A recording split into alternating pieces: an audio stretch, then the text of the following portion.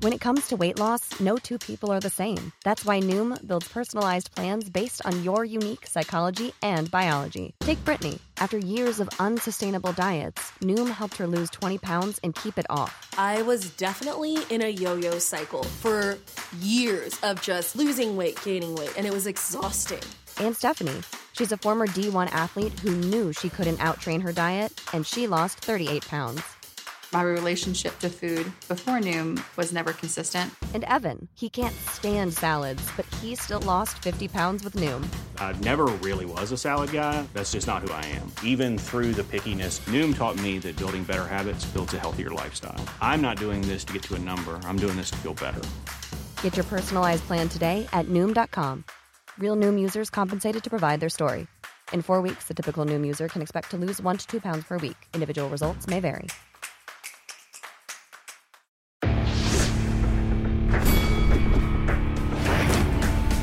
Reveille, reveille, donks. Look at us now, tip to tip. This is our life. This is our passion.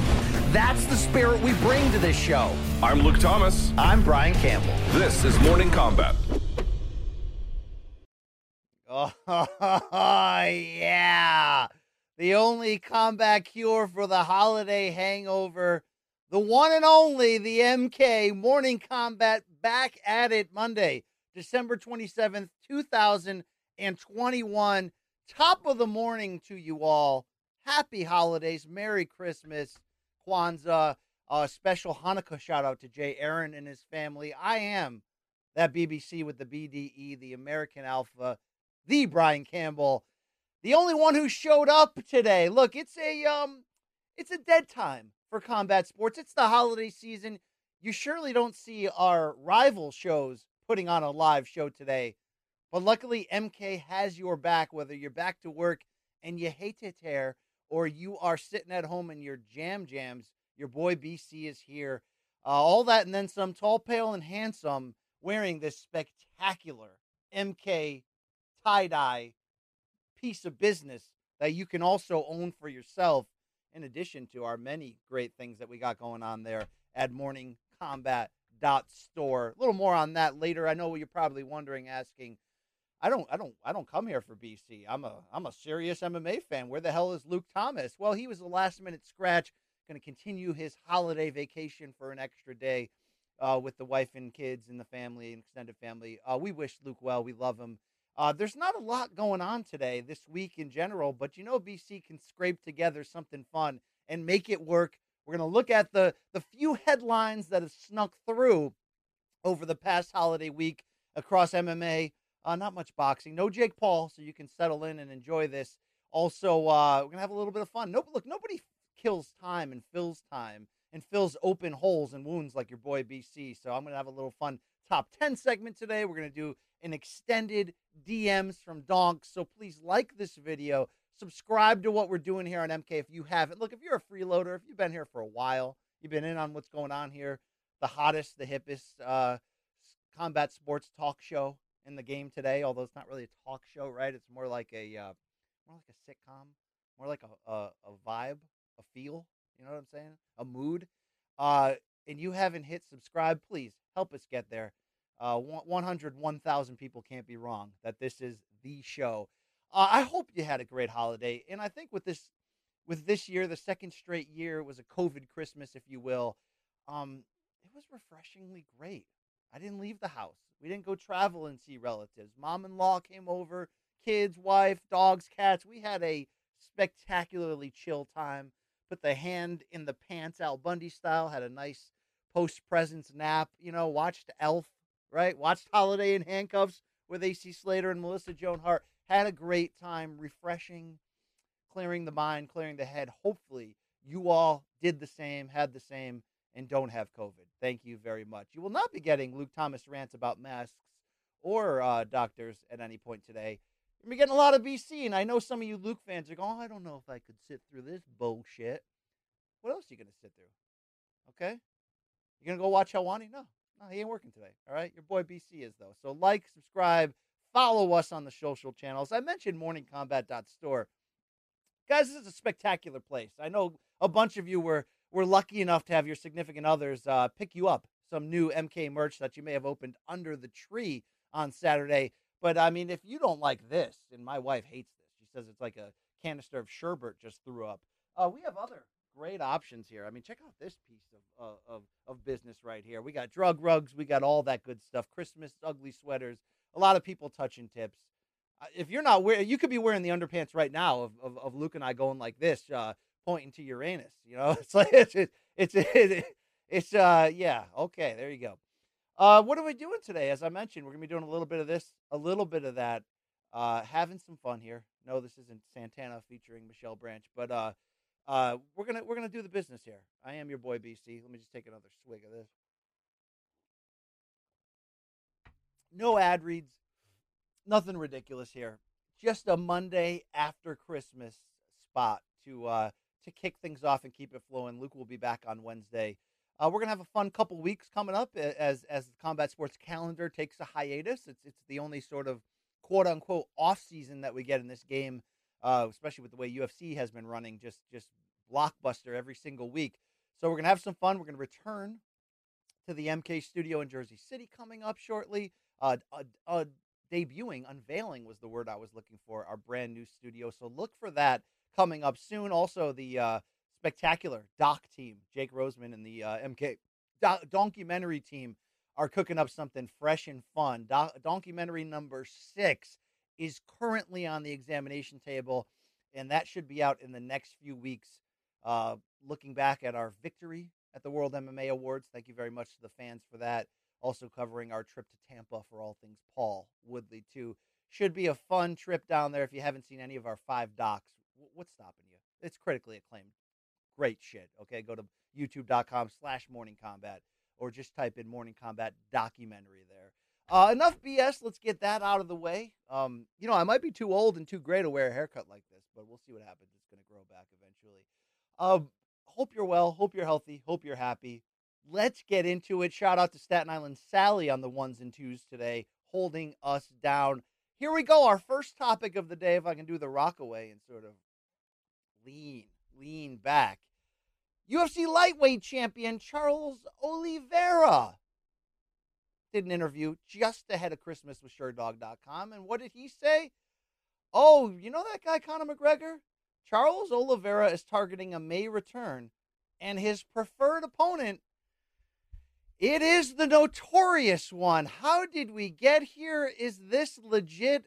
Will this happen? Should this happen? It's been an interesting debate fresh off of Oliveira's victory at UFC 269 over Dustin Poirier, in which, of course, Conor McGregor tweeted out, hey, Charles, when are we fighting? Well, Oliveira had essentially a response to that. Here's what he told Shore Dog. May would be a wonderful day. Conor challenged me asking a date and tweeted Ireland versus Brazil 2, which, of course, is a reference to Conor's victory over Jose Aldo. Not only him, but also myself and all of the world wants to see that fight, so let's make it happen. I'm waiting for him in May. It may be in welterweight, lightweight, or middleweight with my title on the line or not. Just choose, and I'll be ready. So I know what you're saying. What the F, right? Rightfully so. Okay, first of all, why wouldn't Charles Oliveira want this fight? He's 32 years old. He's on an insane win streak. He's the UFC lightweight champion. He's figured this game out, how to be great. Oh, now he wants to make a crap ton of money. There's nobody better to make money against than the biggest star the sport has ever known in Conor McGregor, who, oh, by the way, right now, to be fair, happens to be a little bit of damaged goods, not just in age, but in injury coming off of that leg snap that he had against Dustin Poirier in their third meeting, and just the fact that he's fresh off at age 33, 2 straight TKO defeats, the first 2 of his career in terms of strikes, or in the second one, obviously, an injury, which brought that up in the third fight. This would be the time for Oliveira to try to make his name, to try to cash in an opponent that could be deemed easy, who has had questions at times, everything from gas tank to a lack of a ground ability. What's interesting here is the fact that Conor just doesn't deserve it. Now, it wouldn't be the first time privileges were given to those who can do things extra, can bring in the money. It would be interesting, though, if UFC goes in this direction, though, because you could argue that Conor McGregor, at this point, would he be the least deserving title challenger of all time? I think you have to go back in recent history books and look at the people who are in this category. It's certainly Chael Sonnen, fresh off his loss to Anderson Silva in their middleweight title rematch, getting a very unnecessary 2013 light heavyweight title shot against John Jones, really just to fuel their Ultimate Fighter coaching and the potential ratings there. Of course, Sonnen sold the hell out of the fight the best he could. Nobody thought he had a chance. He got dominated. It was his first light heavyweight fight in 8 years. It was a debacle. It was about money. We knew that coming in. Dan Henderson getting the Michael Bisping rematch for the middleweight title. Hendo was 46. He had a bunch of losses during that run. I know he destroyed Hector Lombard at UFC 199 in just vicious fashion to sort of keep hope alive for another big fight. It certainly wasn't warranted for him to get the title shot there, but they had the history from UFC 100. And to give Dan Hendo credit at 46 in his final career fight, boy, did he fight like a man and drop Bisping twice and damn near almost did the impossible. And then you've got other situations. Jose Aldo recently getting a bantamweight title shot fresh off 2 straight defeats, although it was a questionable one at best against Marlon Moraes. I thought Moraes had done enough in that split decision. I don't think it was robbery. It was just what did you prefer at the end of the day. Aldo got it with the name and the history. Holly Holm got that featherweight title shot when she was fresh off a couple defeats. It happens. That was a new division, though, like Aldo. This time you've got a Conor McGregor who recent history is just not good. Recent history selling, yes. 3 losses in his last 4 fights.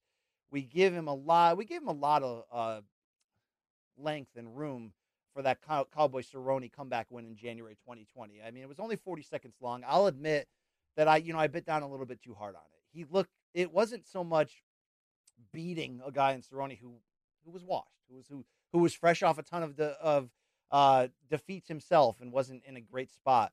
But it was that kind of looks so fresh, dialed in, a little bit of nuance added to his game. Yeah, it was only 40 seconds. But outside of that, in 5 years, he's lost 3 of 4, and all 3 were stoppages.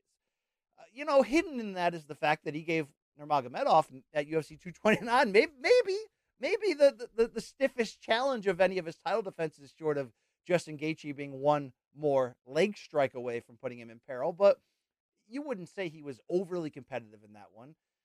He's on a bad run right now. Is this beyond the UFC to do it? Hell no. I just talked about the history. They would love to do it.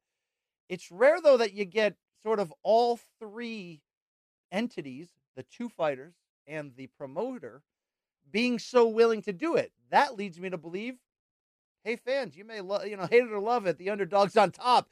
I think we're going to see this in May. Why? Because it seems like Dana White's comments have been leaning toward the idea of Dustin Poirier getting a big payday and pay-per-view, main event close-up against Nate Diaz.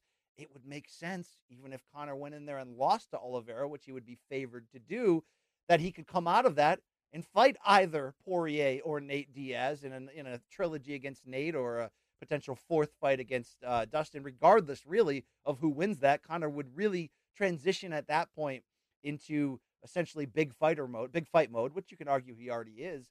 Do I like this better than him potentially, meaning Conor, cutting the line and going up and facing Usman for the title, which is equally as unwarranted, much more comparative to the Chael Sonnen light heavyweight situation that I mentioned? Which one's more egregious? Both. Really, both. I mean, this is one of those situations where it sucks. You get it. You get business. It doesn't make a ton of sense, though. It doesn't make a ton of sense in terms of rankings and the competitiveness. And Justin Gaethje, who I've argued is deserving, even with that Khabib loss, in which I thought he did well in, until he suddenly lost it quick and viciously. And I thought, him bouncing back against Chandler the way he did, he's the guy who's deserving. You saw Gaethje's comments last week, essentially saying, look, if Conor gets this over me, I'm going to go January 6th style on the UFC and start throwing dollies and smearing feces on Pelosi's desk. And I think that would be warranted in this case. But business wins out. And look, 2 months ago, would I have thought the UFC would have the gall to potentially try this? It'd be hard to imagine it 2 months ago. Conor is off 2 straight TKO defeats in this division. So what's changed in 2 months? Not much, really, right? Not much has really changed, except for the fact that Conor says, I want it. Oliveira says, I want it. And the UFC hasn't officially said they want it. But what they did say, if you saw that Dana White sit down with Brett Okamoto that we referenced on last Wednesday's episode of MK, he didn't shoot it down. He did not say either way. He was non-committal. And when a promoter is non-committal on a typically controversial subject, it typically means they're going in the direction of the most controversy. They just don't want to say it. So would this fight sell? Absolutely. Could it be batshit crazy? Yes, it could. No question. Oliveira goes to finish you every second of the fight. He tries to, and McGregor is really one of the greatest first-round fighters that we've seen in combat sports history in terms of going out there, his mission to land that left hand on your chin, and he's going to do everything he can to try to make that happen. I could also see why Conor could talk himself into believing this is a style and a fighter in which he can beat because Oliveira is so reckless and comes at him. Oliveira could do very bad things, though, to Conor. I think we all realize that. This would be an interesting cash out of what's left of Conor's elite brand, meaning the title contending brand.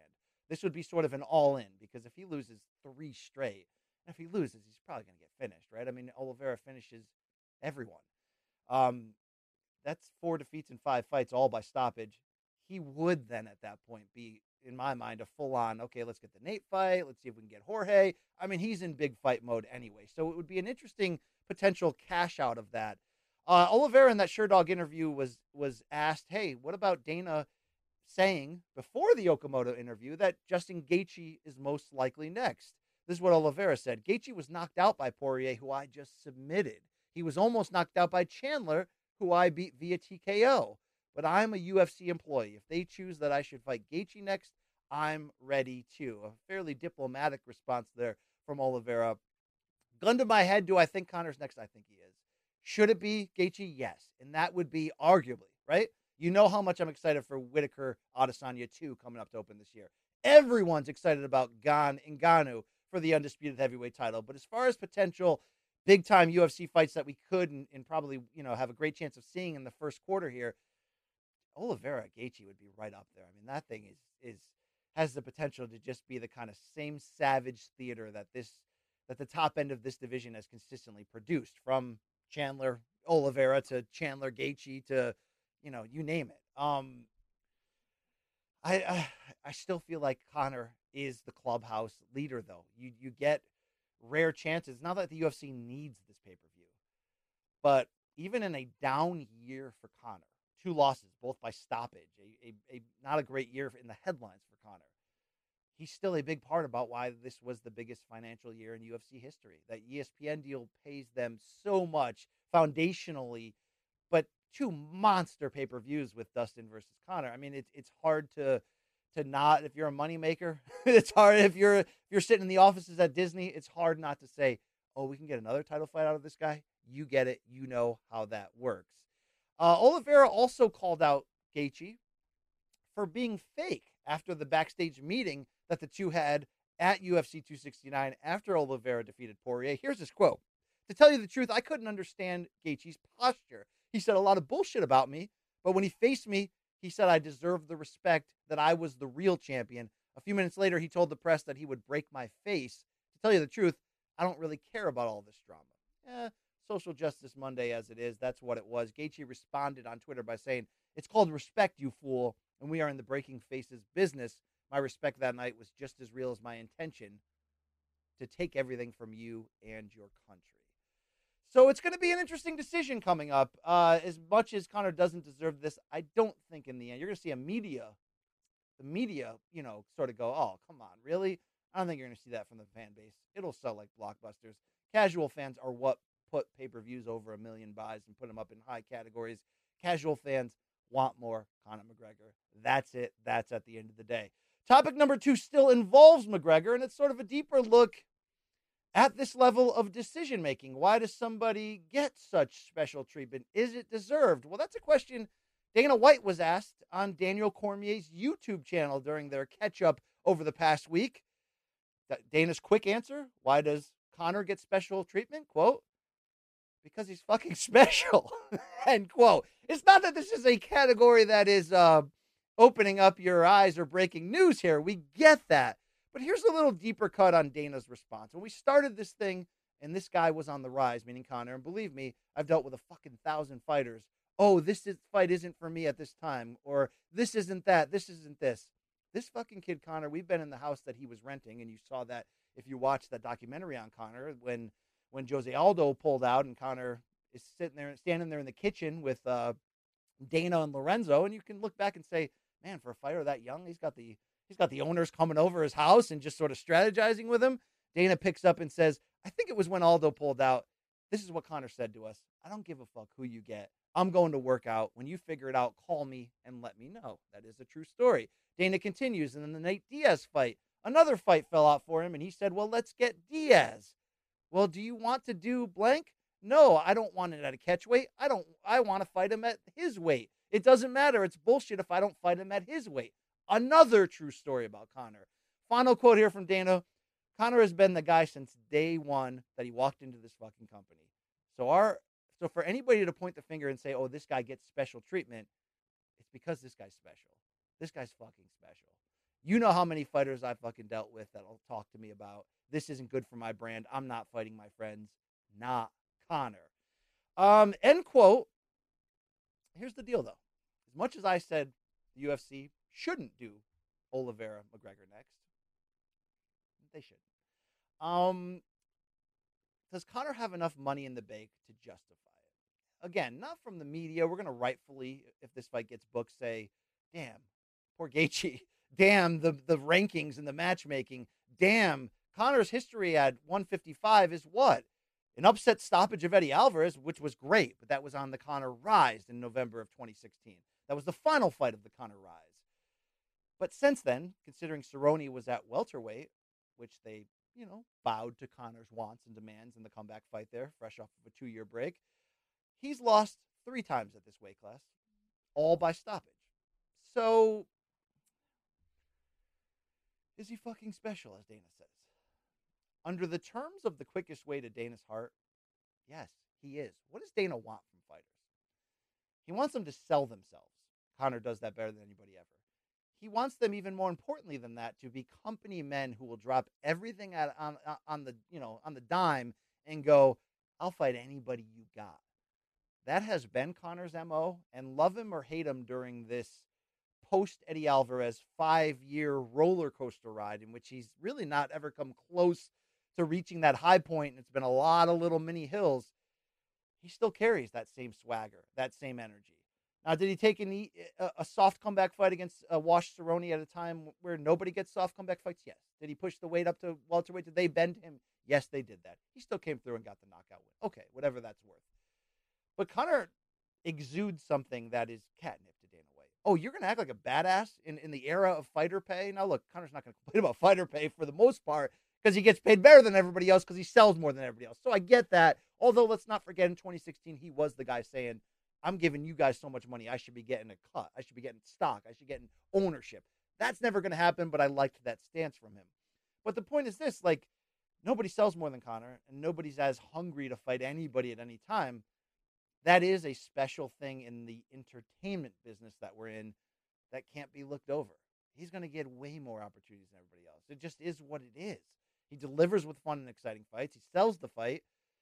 And he's a reality show in a way that, late 90s Tyson was after the fight, in terms of just kind of living raw on his sleeve, good or bad. I thought he should have been staying away from the Twitter on the post-trilogy Poirier stoppage. But, this guy's just, he doesn't always get along with Dana. He'll show the DMs when he wants to make a point. But this guy is the ultimate Dana fighter. So, of course, he's going to get that. Of course, it always spins back to, is that right, though? I think that's the foundation of business in a lot of ways. This is different. So, team sports are built upon competitiveness. I know there's always great, rumors or conspiracy theories that referees in big playoff games will sort of tilt toward the larger market. Let's not forget Game 7 of the 2000 Western Conference Finals, Kobe and Shaq versus that incredibly great and deep and underrated Portland Trailblazers team that had Pippen, Rasheed Wallace, David Stoudemire, Steve Smith, Arvydas Sabonis, had a bench that probably could have made the playoffs in the East that year with Detlef Schrempf and Gary Grant and Brian Grant and, who else? Greg Anthony. I mean, they had a squad there. The refs in Game 7, they patted the Lakers' side very aggressively, despite a great LA comeback, fueled by that Brian Shaw banked three-pointer to end the third period. People forget that. And, of course, culminated with that great Kobe to Shaq alley-oop. The theory at that time was we can't have two small market teams, Portland versus Indiana, who had already clinched by eliminating the Knicks in the finals. You can argue those conspiracies and Tim Donaghy, the referee, throwing games and all that you want. But at the end of the day, that's built upon a competitive backdrop. The best are going to end up playing the best. It's a tournament format in the NBA, the NHL, the NFL, Major League Baseball. It's all set up where the best is going to face the best. Yes, there's going to be years where it's that team against that team.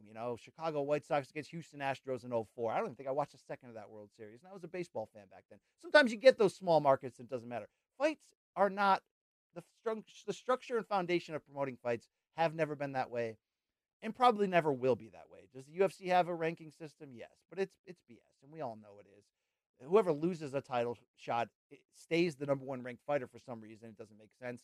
The rankings are only wholesome and newsworthy when we want them to be. When it's, this is number 2 versus number 3 in the bantamweight division. What a hell of a fight. No one really cares. It doesn't matter in the way this works. It doesn't matter in boxing, by the way, either, where this sort of thing happens all the time historically. If you have a name in boxing, it doesn't matter if you can barely walk to the ring. They're gonna rinse and ring you out. So I think if this happens, you do have to look at, for the most part, and I'm no UFC mouthpiece under any circumstance. Watch that 4-minute video to find out from last Christmas. You get so much of what you deserve and what you want that it is hard at the end of the day to complain for stuff like this. And when I said, look, this is business, have you ever been in a job where you got let go despite you having an exemplary attendance record and you tried hard, but you weren't, supernatural at your job? But then there's that other guy who is. And that guy calls in sick all the time. And, didn't he have that weird scandal? And, he's still employed. Why? Because he sells, because he makes money. And that's sort of how business works at the end of the day. And that's why Conor McGregor will be on top forever, right? Until the end. And if you don't think this happens in boxing, look at the history of that. It's a rare step in that direction for the UFC. Again, you can count them on your hands the time where somebody gets a title shot and you're like, wow, that doesn't make any sense. They don't deserve that. But let's not, as much as we call that out, let's not forget that Conor McGregor has been sort of, in a lot of ways. I mean, is Cowboy Cerrone the model UFC employee? He'll fight every weekend? Yeah, maybe.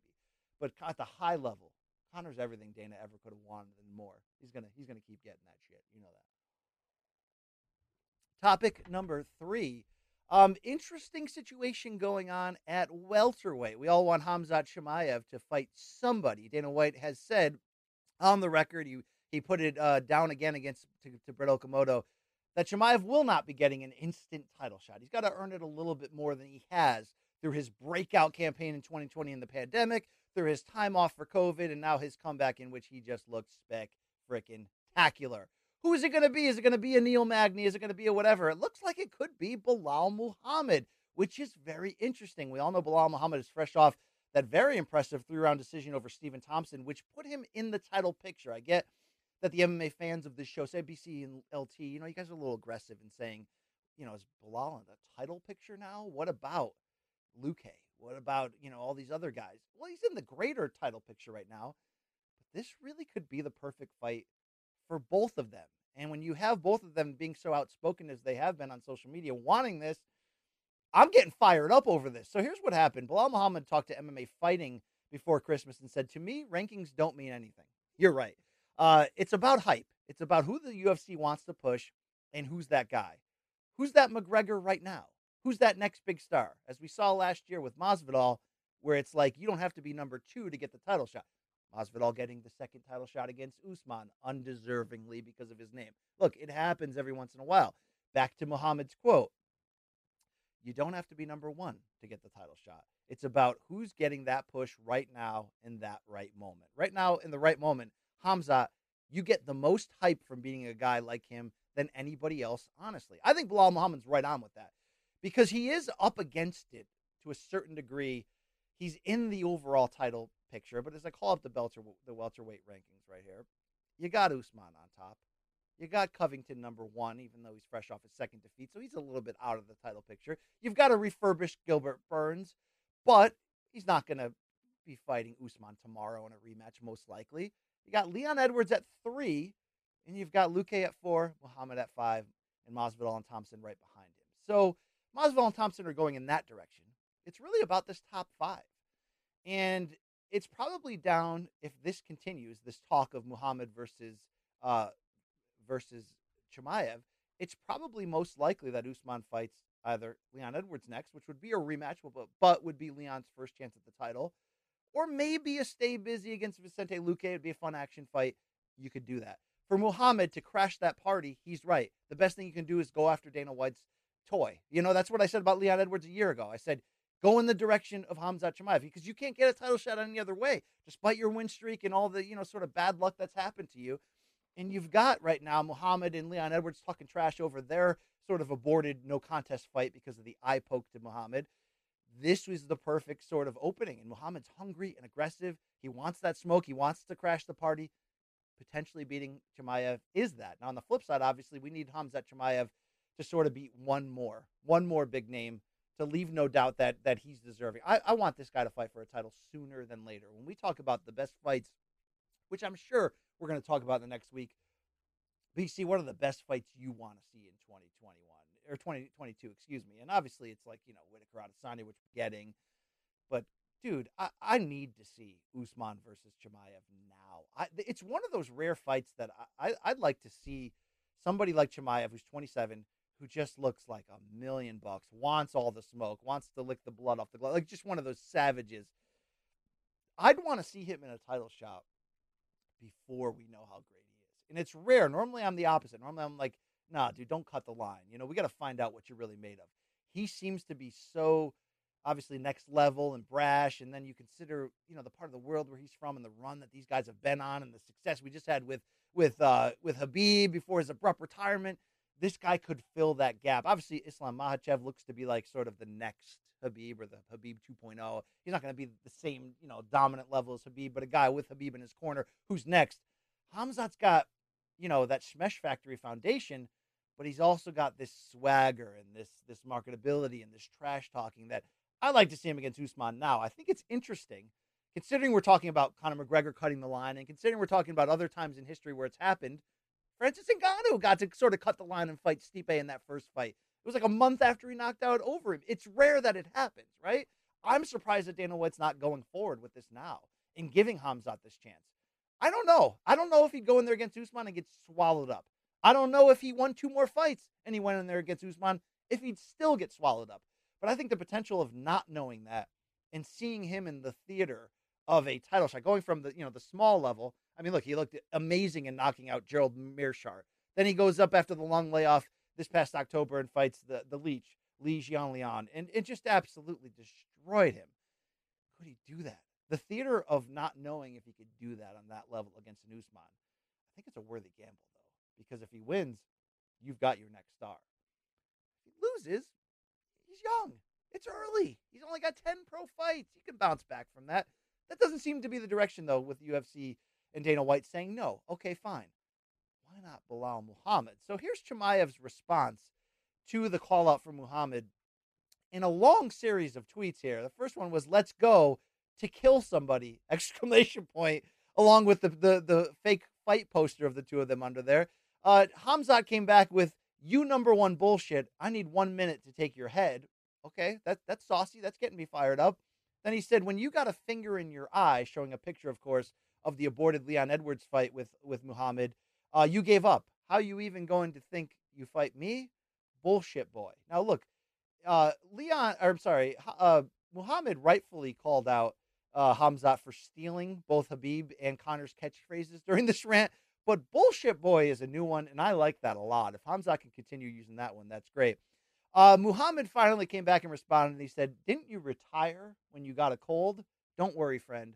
I've got some NyQuil for you. So if this was Social Justice Wednesday, that's a fairly strong comeback for Muhammad, showing the Instagram photo of that very brief retirement, if you can call it that Khamzat had when he had that very severe case of COVID in, late 2020, early 2021. And, of course, we know what happened. Luke's boy, Ramzad Kudayov, ended up coming out and saying, no, this guy ain't retiring. We're going to get him back to health soon. We need this guy. So could there be some backroom sketch on that? Probably. But Khamzat's back. If you can't make the title shot, make the Belal Muhammad fight. This is a very, very Interesting test and would answer a lot of questions that we need answered. Keeping the show going, our final topic is quick hitters, and I got a bunch of them here just to react to the spare items and pieces of news that have slid in while you have been sliding into those fluffy PJs that you opened up Saturday morning. And by the way, who's had the best Christmas? I gotta say, Grogu, who's also known as the Child, or mainstream as Baby Yoda from the Mandalorian series. There is more. The Mandalorian's not even hot at the moment, right? Like the season ended a while ago. We all watched it. We all loved it. R.I.P. Gina Carano's role. She was good in that though. There is more Grogu material in my house that was opened up Saturday morning than I've ever. I'm wearing Grogu pajama pants right now. I mean, it's everywhere in my house, and we're not even like. We're Mandalorian fans. We're not like diehards. So that guy probably won Christmas. Shout out to Disney's merch account on that one. Let's go to quick hitters. Rashad Evans, friend of the program, CBS Sports employee at times. The 42-year-old, of course, announced his comeback fight. We haven't seen him since 2018 when he lost to Anthony Smith. It was a 5-fight losing skid to end his UFC career. We know he's coming back January 28th. Eagle FC 44. It's going to go down in Miami. Khabib's the promoter, going to the U.S. Rashad's got Gabriel Checo as his comeback opponent. So Rashad's 42 years old. I know that he's gone through some, emotional, spiritual, physical healing since that 5-fight losing streak. I've been, I did a podcast with him, The State of Combat on CBS Sports before the launch of MK sort of retired that. And, we talked week to week about the idea of this comeback. And, he had initially announced the comeback about a year and a half ago, and it really never came to be. Do I want him to get hurt? No, I love me some Rashad. Is this a good idea? Probably not, but he's not fighting a world beater here. He's certainly not fighting somebody who's an accomplished striker or a knockout threat. I do want Rashad to have the chance to go out on his own terms, right? Because that 5-fight losing skid just wasn't him in every sort of the way. And he did go through the use of psychedelic drugs and the whole, cleansing and healing program that he went through, licking the toad, all that stuff. That stuff. It's changed him. It's changed him for the better. And he's got Checo, who's 35 years old. 12-5 is his professional MMA record. He's from Brazil. He's a submission specialist. He's done a lot of these submission underground grappling tournaments. He's got wins over Austin Vanderford, Jake Ellenberger, those types in submission based. In terms of MMA, 12-5, he has fought as high as LFA, but this seems to be a winnable fight for Rashad. So it's going to be an interesting test of where he's at. He's in incredible shape, but at 42, does he still have the hunger, the quickness? I got questions about Eagle FC. All right. Their first move in the U.S. was to launch Bigfoot Silva in their main event. Luckily, they pulled him out, probably after everyone saying, what the hell are we doing? And now it's going to be Sergey Karatanov against Tyrone Spong. It's an interesting fight. I mean, look, it's an uphill battle for any upstart promotion to come to the U.S. and try to make inroads. Khabib's got a great name. He's, as Luke mentioned, he's got access most likely to a pipeline of Schmesh Factory future fighters who are probably going to come through his turnstile and eventually go other places. So I wish him well. But another fight that Eagle just announced, not for their January 28th Miami debut in the U.S., but for April 11th, has me a little bit. So we all know future champion. Is it future Eagle FC champion? You tell me. Kevin Lee has signed with the promotion, fresh off getting cut by the UFC, but still being, on this side of 30, meaning there could be something left in the tank if he can turn things around. The odds are against him. Well, his debut looks to be, based on social media posts by both, verbally agreed to against Diego Sanchez. So you get the star power to some degree there for Eagle FC trying to make a name for itself, trying to give MMA fans a reason to sort of tune in. I don't know if you have to pay for this. I don't even know what streaming they have set up, what network or whatever there. But I don't need to see Diego Sanchez anymore. And Kevin Lee's really not going to gain anything from going out there and potentially beating him. I don't hold it against an aging fighter like a Sanchez to try to get as many paydays as possible, but I think we're past that point. He's lingered, to his credit, he lingered for a long time in the UFC as an old, quote-unquote, washed fighter, and he won some fights maybe we didn't think he could have, and he competed in others. he also had some weird fights, and he's also going through enough in his personal life that's sketchy and weird that I don't need him taking blows. So if you're Eagle FC, and again, it's an uphill battle. You want to make your promotion known. You want people to tune in. You want to have it have credibility. Coming out with Bigfoot Silva or coming out with Diego Sanchez just ain't it. So it's like, well, what else do you do? Do you get a mediocre guy who once fought in the UFC but he's been cut and put him in there? I don't know what the best choice is. You got to, in this case, get names that's going to draw attention. Rashad Evans, for better or worse, is going to draw attention. It will. So will Kevin Lee. I just don't want to see Diego Sanchez in there anymore. It's tough. We're in a tough spot as fans and journalists of this great game when our heroes get to this point. And you got BJ Penn, by the way. I know he's kind of saying it in jest, but along with running for potentially governor of Hawaii, BJ came out this week and said, I would do one more fight under this circumstance. He's not talking about rolling around the parking lot of the Lava Shack, although that could happen. Hopefully not. He said, I'd love to do one more MMA fight and have Hulk Hogan walk me out. Hulk Hogan? Really? Hulk Hogan walked me out because that was my idol growing up in the 80s. Look, Hulk Hogan was everybody's idol in the 80s, long before the 8 back surgeries and the N-word drops and all that. I don't need to be seeing these guys anymore. And it's hard when there's no big three. There's no 3-on-3 basketball league equivalent here. Maybe Triller Triad Combat could be that or something like that, where it's sort of a soft exit. But it's hard when these guys are still capable for the most part of passing sort of like health exams, but they don't need to be taking head trauma. We don't need to be seeing them taking head trauma. I don't know what the answer is. Pensions, medical benefits, some type of transition, but the transition of just getting your head caved in consistently, just really, as much as I used to be the hashtag old guy fight guy, it's getting harder and harder to see this, knowing what we know about what the sport does to you. It's a young man's game, right? It's in a lot of ways, it's not a career. I mean, it's kind of like the NFL. What's the average career span of an NFL player? Isn't it something like, I could be wrong, it's something like under 2 years or whatever. That's not a career. That's something you did in your life. For the most part, high-level MMA or boxing doesn't end up being a career. It's something you did in your life at a fairly high level for a short window. And when you no longer could do it at that high level, I can't believe how much this past year and a half, thank you, Triller, thank you, all this has really gotten that taste in my mouth for old guy fights and just changed that. It's responsible to make that change, but I can't carry that in my conscience anymore. It's hard enough. It's hard enough to be a fan or journalist of the fight game when disaster strikes. When you see your Thomas Hitman Hearns go try to do an interview and he can barely get the words out. When you see, what happens in boxing more often than people talk about, deaths in the ring, and you just sort of go, oh shit, that's the price that some pay. It's out there. It could happen anytime. And I think people are right when they criticize, when something happens to, Pritchard Colon, the upstart Puerto Rican boxer who looked like to be a big thing, and then had that fight where he got hit in the back of the head a bunch of times by Terrell Williams, and now he's paralyzed, and people don't talk about him anymore, and people get criticized saying, you guys don't talk about him after they get injured. I don't know what we're going to talk about. I don't know what to say about Magomed, the heavyweight that fought Mike Perez there at Madison Square Garden Theater and got paralyzed. I don't know what to say about afterwards. So the only thing I can do is try to prevent stuff like that, which happened to guys, by the way, in their primes, not after their careers, but it's a sad enough and dangerous enough sport anyway that I don't need Diego Sanchez or Bigfoot Silva in a main event anymore. So if I can change, you can change. We all can change. The promoters can change. The Florida Fight Commission can change. Hopefully, we'll see.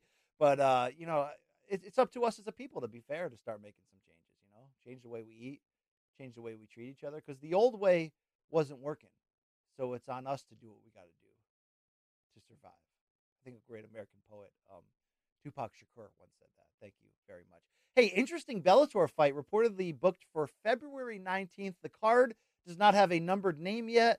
The rumored site would be the Mohegan Sun Arena there in Uncasville, Connecticut, my backyard. But how about Neiman Gracie versus Logan Storley? Now, this is an interesting fight. Logan Storley had that homecoming bout. He's had a rough sort of pandemic run where he lost that number one contenders bout with Yaroslav Amosov, who's the current champion. And it was a great fight, and it showcased their toughness and their wrestling and their adaptability.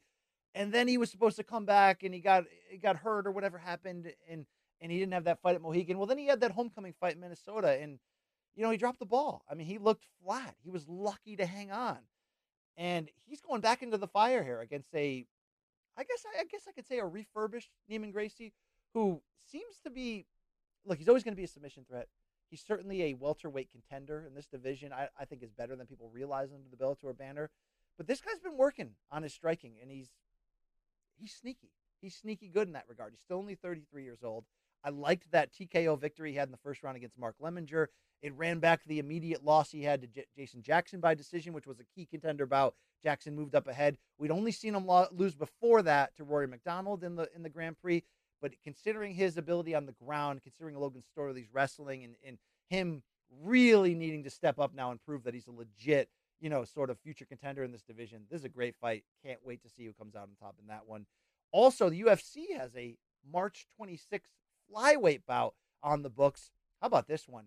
Kai Kara France against Askar Askarov. Gosh darn, if you don't know about Askarov, you better ask somebody, because I think this guy's going to close the year. I was on Aaron Bronstetter's TSN Roundtable year-end podcast. Shout out. I think it was Mike Bone, the handsy airplane specialist himself, on there. Sean Al-Shadi, Mark Raymundi of ESPN fame. And, we sort of did that fun exercise of who's going to be the title holder in each division in the UFC by the end of the year. And last year I was reminded by Bronstetter that I picked Askar Askarov. He didn't end up having this year the sort of activity in the year that could have given that. I think it's still my pick for next year, not because Brandon Moreno isn't looking like he's legit. He's absolutely legit. I just think this division's so batshit crazy at the top. It's great. In the post-Demetrius Johnson, post-brief Henry Cejudo savior run to keep this division alive, it's great at the top. Deiveson Figueiredo, if he can make this weight one more time, good. He's in play. He's a live dog in that third fight against Moreno. There's no question. Anybody can win on any night, I feel like. And when you look at Askarov, we haven't seen him since March of this year when he wanted this decision to retire Joseph Benavidez. He beat Pantoja before that. He beat Tim Elliott. The only blemish on his record since he's 14-0-1 is a 2019 draw, split draw, by the way, with current champion Brandon Moreno. That fight was fantastic. It was 3 rounds of action. Askarov's got a backbone. He's good on the ground. He's a great striker. He comes from Dagestan, so he can smash. Considering KK France is fresh off his best win of his career, really, that knockout of Cody Garbrandt, this is an interesting title contending type fight that I'm going to be front row for. I cannot wait to see this ish. Very good matchmaking in that regard. Twitter wars here. We continue with our sometimes social justice Wednesday feel. We all saw the report that Chael Sonnen, of course, had to fight off 5 attackers at the Luxor in Las Vegas after reportedly, per Chael and per the others that have told the story, somebody made a few ill comments at Chael's wife, and he defended the situation. Shout out to manliness, I guess, although if you're going to be, again, hanging out in the Luxor, I don't mean to shit on it, right? I mean, I feel like the MGM owns all those properties anyway, so if you're going to shit on one, you're just shitting on the same company. But I do like to play that social class game of, like, where's your line in Las Vegas? If you go to Vegas regularly, I've never gone for pleasure. I've only gone for work, but since 2013, where ironically, when I went for Canelo Floyd is where I met Luke Thomas for the first time. Since then, look, I've been to Vegas 100 times, right? Like just a ridiculous amount of times. And you tend to get a stay at most of the properties, and you figure out what your line is, what your line of cleanliness, class. And I'm no highfalutin guy. I'm a factory town guy. You know this about me. But there are lines, and the MGM Grand used to be above that line. Now it's very far below that line. It's a sort of a grimy place these days. To me, one of my favorite activities is sort of setting that line and updating it. And to me, like Luxor, Excalibur, I mean, you may be able to get a room there for $49, and you may have had a great weekend, and it may have been up to your standards. But to me, those places are below that line. If you go below that line, you're going to see some shit, okay? That's just what Las Vegas offers you. But Chael fought his way out of that. Dan Hooker went on Twitter and said this: imagine beating up 5 people and not one of them is your wife. John Jones right now with an emoji. So that's shots fired at one John Jones, who did not take that lightly. Let's remind ourselves, of course, that John had been in essentially a 2-year Twitter war with Hooker's teammate Israel Adesanya there of CKB, City Kickboxing. And Luke, of course, has a very pronounced city kicking boner, but, it's another topic for another day. John Jones didn't take it lightly, so here's his response on Twitter. Quote, "Bro, your career is simply not panning out. That's my response." Only that wasn't the end of it. He came back with, "Every opportunity you've had to make a name for yourself and to be closer to your boy Izzy, you dropped the ball. You can't achieve greatness, so you hop online and attack someone who has. Sounds about right." Hooker fires back that same day. "Life hack, if you don't beat up your wife, family events will be more enjoyable. Merry Xmas, biatch." End quote. Hooker went on to say, "I was triggered by your disingenuous attempt to bring attention to Chael's situation. He was arrested for defending his wife. You were arrested for assaulting yours. Apples and oranges." Interesting little dust up there. Who gets the win in the what do we call Luke? Luke. Oh, the Your Honor, Luke Bader Ginsburg. Who would he rule that to? I think that's a close 10-9 for Hooker. You can argue the other way, of course. Either way, it's. I'm not saying John Jones has to take all this shit on the chin, but until John Jones can clean up his name a bit, and he's not. I think he's done a horrible job in the aftermath of this. Was it an arrest or was it I don't even remember at this point. It was a bad look. What it was. I think he took a plea deal and got out of it. There's times you just got to go quiet. Conor McGregor recovering from the leg injury, go quiet. All right? If you're going to put stuff out there that promotes your brands, but just go quiet. Don't get into this shit. Hooker takes that win in my regard. And it's interesting, we were talking about McGregor earlier, and it's like there's always going to be great what-ifs in MMA and in any sport about, what if this guy had panned out? What would it have looked like? What if this guy didn't get an injury? What if this guy didn't get a drug, issue? What if Dominic Cruz never got hurt? Would he have been, unbeaten at bantamweight forever? There's certainly an interesting debate within that on John Jones, and we've long said it. I've always been the one who said in print, John Jones is equally the greatest fighter of all time and MMA's greatest sort of like, not hardship, sort of like what-if story. What if John Jones had been dialed in his entire career and, reading those Bible verses and spending time with his family and training and not going out at night and not getting arrested and not all this other stuff, what could he have been? And it's hard because within that argument is the argument that living on the edge helps him as a fighter. And I know that sounds stupid, but I always make the Manny Pacquiao debate. Okay, Pacquiao's career is amazing, and he's still freaking going for all we know. But the Manny Pacquiao pre rededication to his Christian faith, and by the way, I'm dedicated to my Christian faith despite making mistakes like anyone else. So I'm not pointing fingers here. But before he had rededicated himself, when he was known as a gambler and womanizer, his fights were awesome, and he was awesome. And I think that you can argue age or the knockout loss to Marquez in the fourth fight played a part in this, but he became for a season there a little bit more of a boxer and had a little bit more mercy on his opponents and wasn't a finisher. So sometimes living on the edge can make you better. So I'm not always sure about that John Jones argument, because we're talking about somebody who I call the GOAT.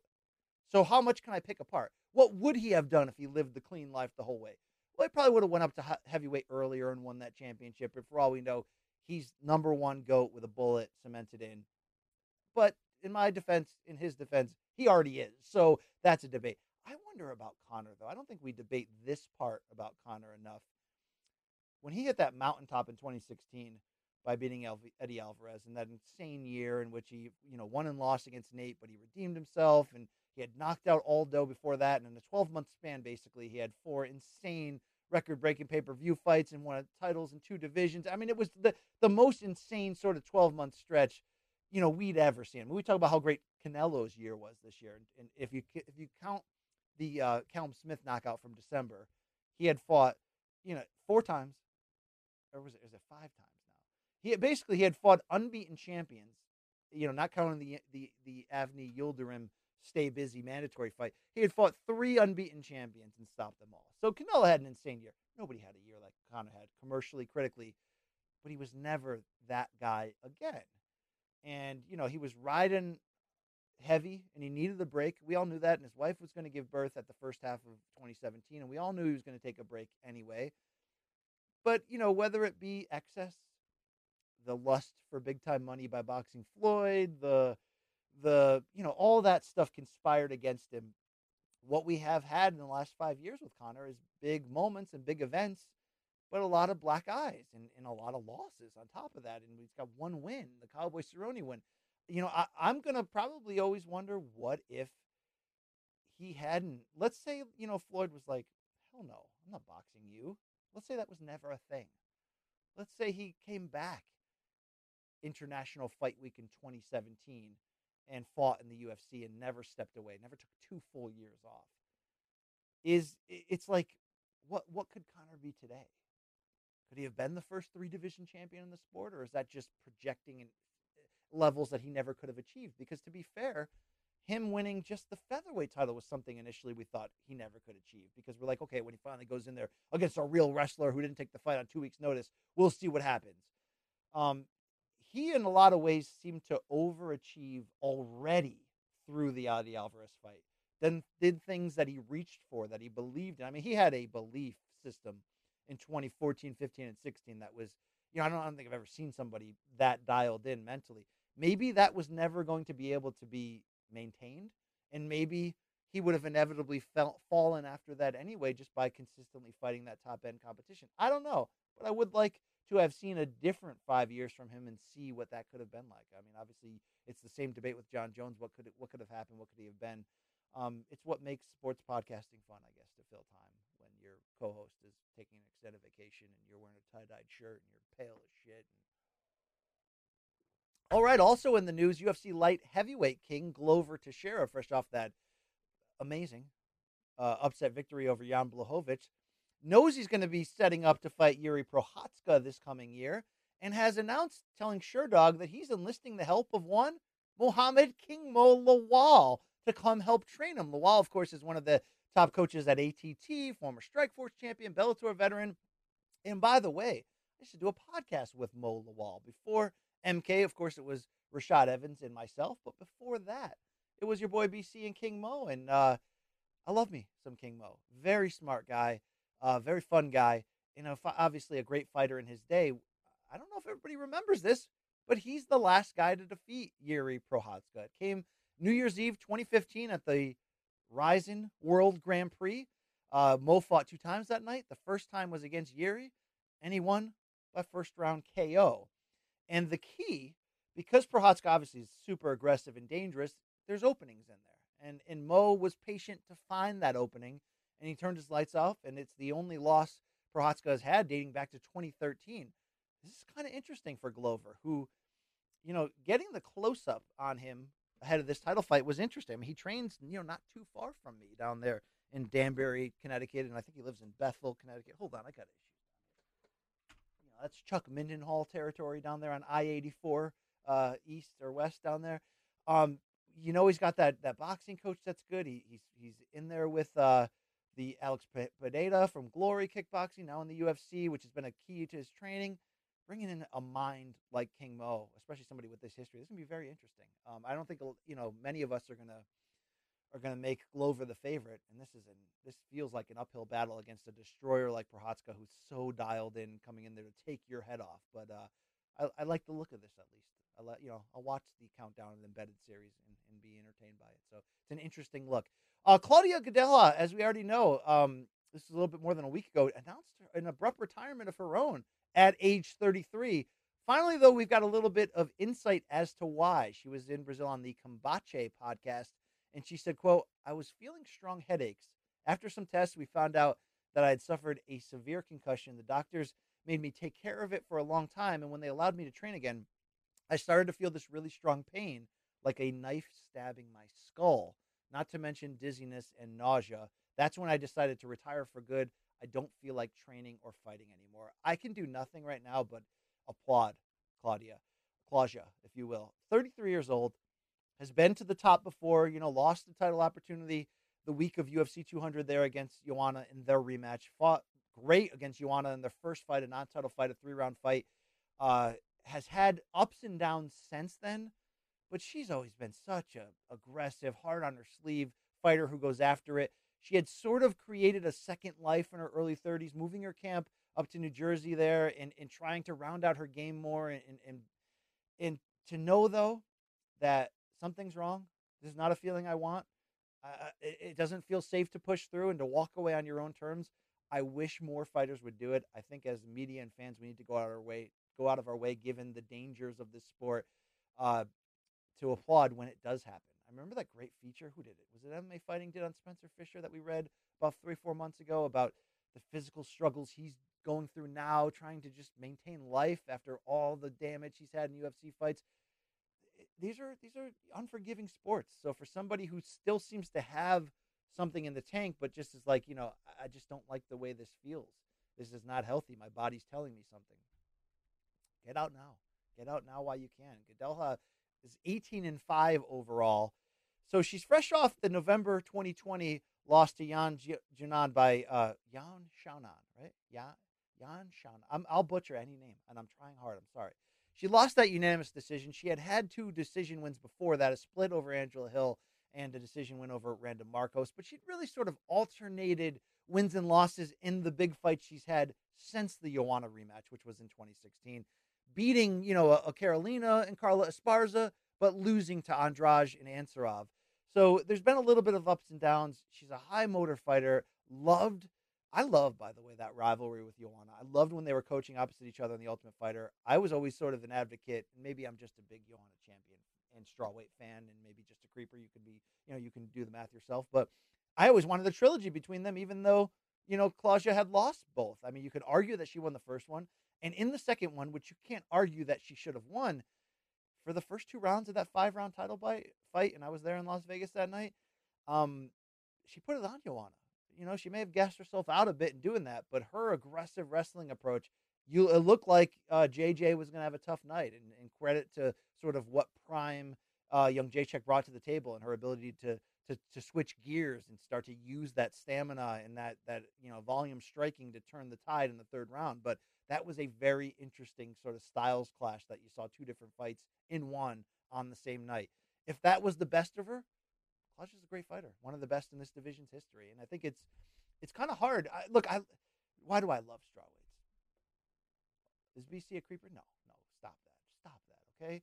Here's the deal. We know that 115 is the best weight class in sort of women's MMA history in terms of consistently across the board. I mean, try to fill out a top 10 at 125, 145, 135. It's just, 135 was great in the Ronda run, right? But that thing's sort of been emptied out. 115 has been consistently the deepest one. You get slam dunk fights all the time. The first UFC fight I ever attended just so happened to be the 2014 TUF finale in Las Vegas when Rose lost the inaugural title to Carla Esparza. I had watched that Ultimate Fighter season, and one of the rare ones I'd seen, by the way. I think I definitely saw Rampage Rashad. I definitely saw like the first 2 or 3 seasons, but like a lot of people, I sort of tuned out after a while. I think I came back for Conor. That heavyweight season with Kimbo and Schaub, and no one's ever gonna. That was must-see TV. But this was a fun season, and now to see from 2014 when they launched this division, some of these OGs going away, Karolina Kowalkiewicz, like some of the, it's kind of sad to me because a lot of these women made such incredible fights against each other, and it's been so much fun to watch this. But hat tip to Claudia, well done on that career. Finally, in our quick hitter segment, which has been anything but quick, but what else are you going to do today? What are you at work today? No, you don't care. All right. What do you think Luke Thomas is doing right now? Not this, okay? I'll tell you that much. Boxing news that has me fired the heck up. I pitched this news story to Luke last week, and he scoffed at it. He said, I don't care about that shit. Okay, Luke, you better care about it because it's coming your way. You may not have heard of boxing's welterweight contender, Eimantas Stanionis, of Lithuanian fame, by the way. But he was the WBA's sort of next in line to fight WBA welterweight champion Yordenis Ugas. Ugas just beat Manny Pacquiao. He has the title, but the WBA at first came up with this idea to consolidate all of their reckless amount of titles. They've got like a regular champion, an interim champion, all that shit. They were going to do a mini tournament. The problem with that is Ugas, who's the WBA champion, is coming off of such a big win over Pacquiao. You want to see him against the other big welterweights, right? He fought Shawn Porter and probably deserved a decision. This guy's elite. He's legit. And the WBA had it set up where he was going to have to fight two guys back-to-back that nobody wanted to see him fight just to win this mini tournament to keep his belt. Well, cooler heads have prevailed. How? Because our guy, Imantas Staniotis, has agreed to take step-aside money to allow WBA champion Yordenis Ugas to enter a pay-per-view likely unification bout against who? Unified WBC IBF champion Errol Spence Jr. Probably going to see that in first half of 2022. It's a heck of a welterweight title unification fight. And if anyone's sitting here going, dude, okay, I mean, Ugas isn't that exciting, but he's good, yeah. But I'd rather see Spence Crawford. I want to see Spence Crawford too. But if I have a chance to see Spence Crawford to close next year for all 4 titles, if it happens that way, I'd like that more than sort of rushing them out now. I like Ugas. I think he's deserved to be in this spot. He's a very tough out for Errol Spence Jr. Ugas is big, as you saw against Pacquiao. He gets in your face, but has very good defense behind his high guard, and he's technically brilliant from that Cuban boxing school. This fight against Spence is going to be one of those fights where I just got to see what it looks like. I got to see whose style can come out. And with Spence, who's great, but how many times can he, have a career-threatening injury or illness or something that sort of takes him out? He had the accident, which miraculously came back from, and he looked great against Danny Garcia, but he had to pull out, of course, from that Pacquiao fight due to the detached retina and the surgery that followed. So there's going to be a lot of questions facing him. If he's going to get that Terrence Crawford, look, if you're saying, BC, we'll give you Bud versus Spence tomorrow, or you don't get it at all, give it to me tomorrow. It should have happened 2 years ago. Okay, we all know this. But I'd love to see Spence get a 3rd title, and then we do that. And then we find out who's the welterweight king of today, who's the best welterweight of this era, because I got something to tell you that I think you already know. Errol Spence Jr. and Terrence Crawford, they're all-time great. They're the Leonard and Hearns of this welterweight era. Are they as good as those guys? No. Those guys are, 2 of the greatest of all time. But they have potential to get close. We're going to find out. I mean, Terrence Crawford's performance against Shawn Porter, I was on vacation. I never even got to talk about it. That was some brilliant shit. That was a great fight. Shawn Porter, in the final fight of his career, it turned out, he came to win. And for Crawford to sort of casually make those adjustments and then put it on him, I want to see the best face the best, of course. But I like the idea of having all the titles at stake and doing it the right way and the best fighting the best. So Spence, who gave Porter, who gave Spence hell and barely beat Ugas, he lost to Crawford. He's out of the picture. Let's do Spence Ugas. Let's have the winners face off. Give me that shit, okay? Give it to me. Let's go. All right.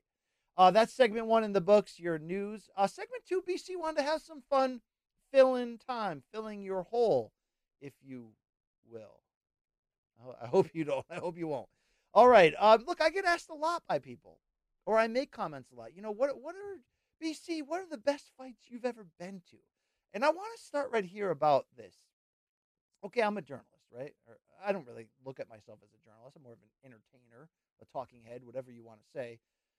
But there's an emotional connection to the fights that I've been there for, right? As there should be for any fan who's, maybe only been lucky enough to go to 2 or 3 fights, but those fights mean a ton to you because you were there. I'm a journalist or entertainer or whatever, but I'm a fan at the end of the day. And, when you were there, front media section, 3rd row, whatever, and you got to experience that, it seeps into you. It's the drug, I remember the first fight I ever covered. It was a boxing match. It was 2011. It wasn't a remarkable fight, but Sergio Martinez defended his middleweight crown against former junior middleweight champion Sergey Zinzaruk. I was at the MGM Foxwoods in Connecticut. I was front row there, right up against the ring.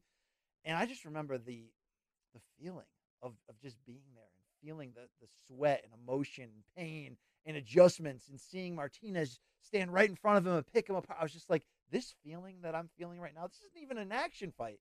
I want to feel this for the rest of my life. This is my domain. This is what I do. This is what gets me out of bed in the morning. I love this shit, okay? You may think BC just started watching MMA this year, which is not true, but I love this shit. And there's something about the fights you were at that it's similar to being in a concert. There's moments if you're a concert goer, and if you're if you're going on tour with Fish like I did for one summer for a handful of shows, or you're whoever you like, and you get up close there in the front of the stage, and it's a shared collective, at times almost like spiritual experience. It's like it could make you cry unannounced. It could it's emotion provoking, and there's something about that in the fight game. So I wanted to task myself, BC, what are the top 10 fights across boxing and MMA you have attended in person? My caveat in this is that you got to be in the arena. Okay, UFC 196, one of the greatest cards in UFC history. I was in the media room. I could feel the wall shake when Nate rallied to submit Conor. My table was moving when Holly Holm got tapped out by Miesha Tate in round 5, but I wasn't in the building. I was kind of next door, right? UFC 205, I was doing backstage interviews for SportsCenter. I wasn't in the building when Conor stopped Alvarez. You had to be there. So here's BC's top 10 countdown of the best fights I was ever at and why. My honorable mentions quickly that did not make the cut. Errol Spence Jr. versus Sean Porter, that 2019 welterweight unification fight at the Staples Center. Wow, great theater. Amanda Nunes versus Chris Cyborg. It's not going to make the list because the fight was, 51 seconds? But there was something about being there cage side in Las Vegas and just an all-out war between two all-timers and just an ending that you're just like, oh my God, she went in there against the beast and just conquered her, and they both took big shots. And I think similarly, although some may laugh at this, Bellator MSG. Remember that fight from 2017? Matt Mitrione versus Fedor Emelianenko. Not going to show up on many people's top fight lists, but that double knockdown, which, preceded Mitrione pounding Fedor out and getting the knockout win, it's just one of those holy shit moments. And I was happy to be there. But without any further ado, number 10 on the BC countdown of best fights I've ever attended in person, it goes back to UFC 229, October 6, 2018. But no, not Conor versus Khabib. People forget about this war. Tony Ferguson versus Anthony Pettis. It only lasted 2 rounds inside T-Mobile Arena. Nobody talked about it that year as a fight of the year contender like they should have.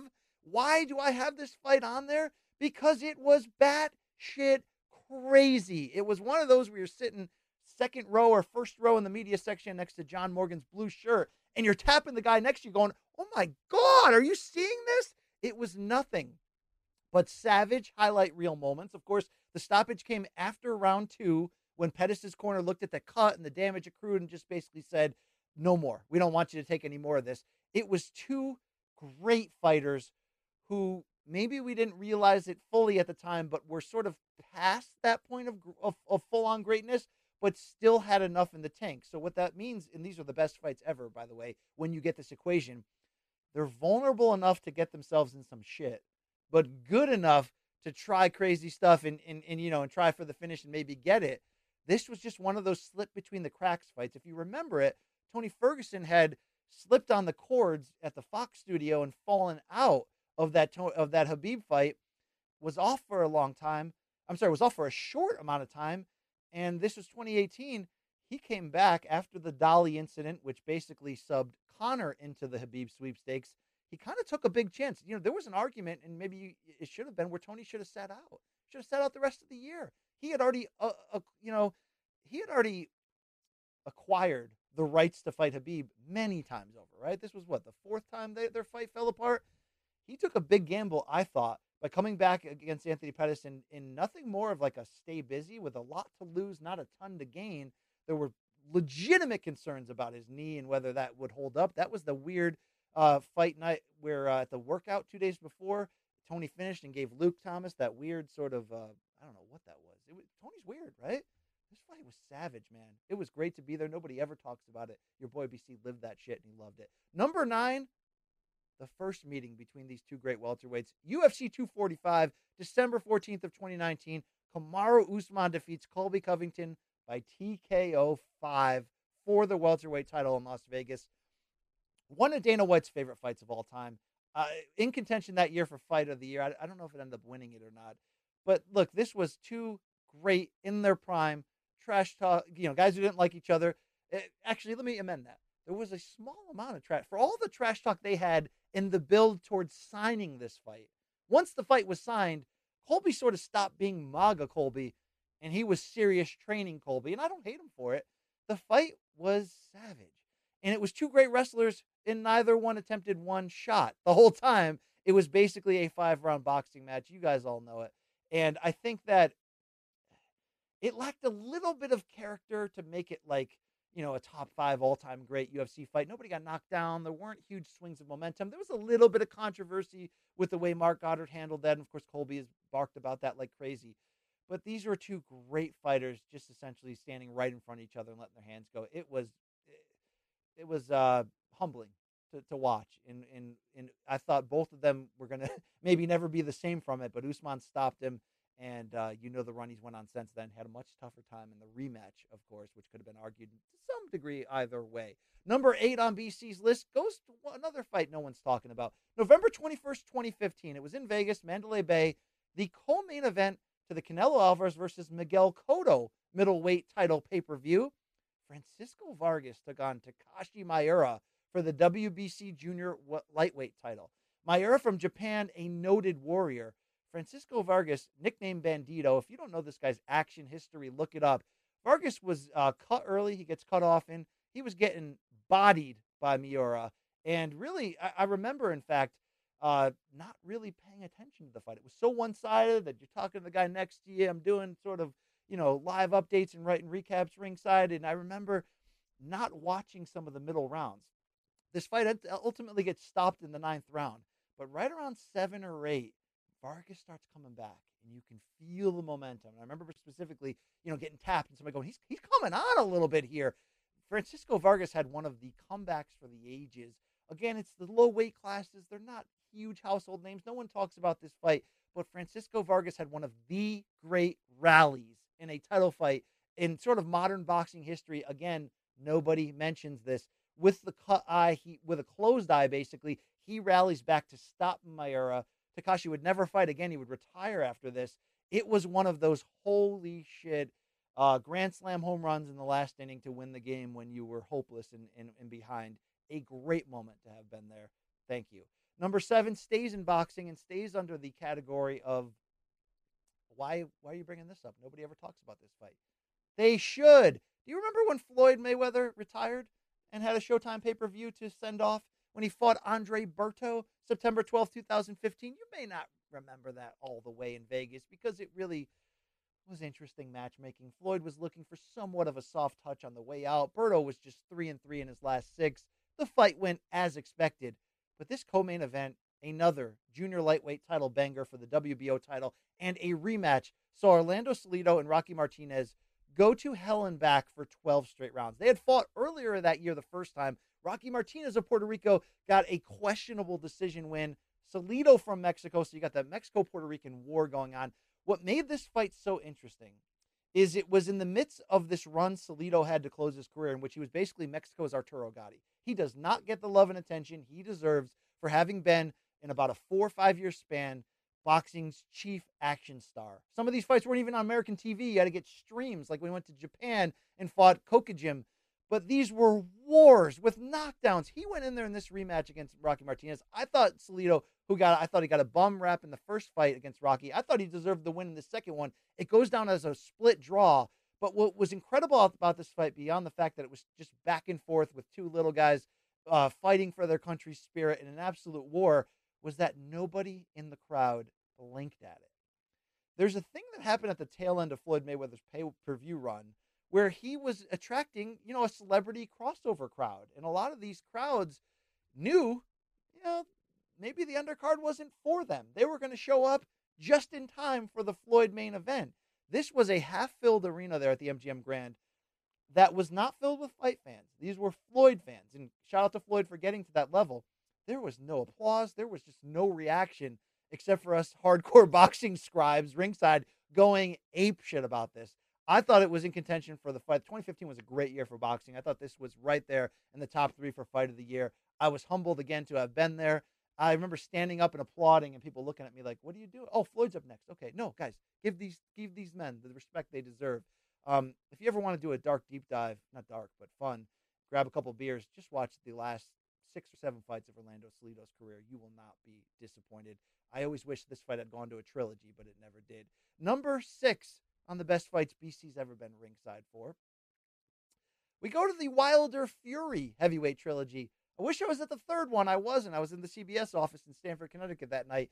I was at the second one, but there was some drama in that first meeting like I have never experienced before or after. Of course, you know the story. Staples Center's in LA, December 1st, 2018. No longer called the Staples Center, by the way. It's got some ridiculous crypto.com name to it now. But this was Tyson Fury coming back from 4 years off. Yeah, he had some tune-up fights beforehand, but this was a first monster test. He had been the heavyweight champion. You know the story about depression, about ballooning to 400 pounds, drug use, all that. He goes in there against unbeaten Deontay Wilder, and they have a 12-round fight that's one of the most interesting fights I've ever seen. No, it wasn't action personified throughout, but it was Tyson Fury doing what felt in the moment like the impossible. It's not impossible that a 6'9" guy who boxes that well could avoid Wilder's ability, but given everything he'd been through, watching that play out in front of you, it was edge of your seat the entire fight, because you knew that even though Fury is seemingly banking rounds, first time this guy gets touched by something big, it could be over. He got dropped, I think it was the 6th or the 8th round, and he got back up. I think you're watching it right now. That's round 9, excuse me. He gets dropped in round 9 by a right hand, but gets up. But obviously the 12th round is something that should be put in a time capsule. Along with the 12th round, by the way, of Sergio Martinez versus Julio Cesar Chavez Jr. It's just one of the great, I can't believe I just saw that, moments in boxing history, and I was lucky enough to be there in the front row at the Staples Center. Of course, you know, Fury goes down on that 2-piece, Wilder celebrating like he won it, and rising like a phoenix from the ashes, like the Undertaker. He gets up and not only survives, not only finishes the fight, but puts it on Wilder to close as they went to war over that final 2 minutes. I mean, you get dropped by a guy that big of a puncher, and you have 2 minutes to survive in the final round. It was like watching somebody throw a perfect game or no-hitter, but has nothing left, right? It was sort of that level of drama where you're just sort of like, oh my God, can he do this? But like I mentioned, Fury started to put it on Wilder late. Why is this fight in here? The prestige and the drama, for sure. I stood up at ringside at the end of the 12 rounds, and my pants were soaked. I didn't piss myself. I didn't spill water.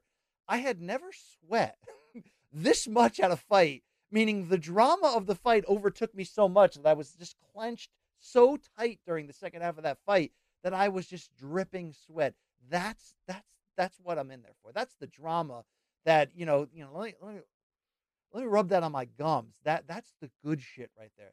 That's heavyweight championship theater like none other. I was at the rematch of spectacular one-sided domination for Fury. Would have loved to have been at that third fight. One of the best of this year, one of the best of all time in terms of heavyweight title fights. But this first fight just held that.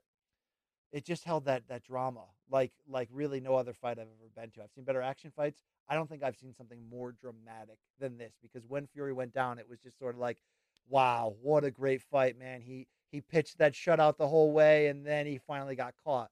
But no, he got up. Of course, the scores were all over the place. It ends up going down as a draw, 113-113, 115-111 for Wilder, which I know there were some scribes like Dan Rafael, like Lance Pugmire, who had it either a draw or had it for Wilder. Again, I don't see how you could have.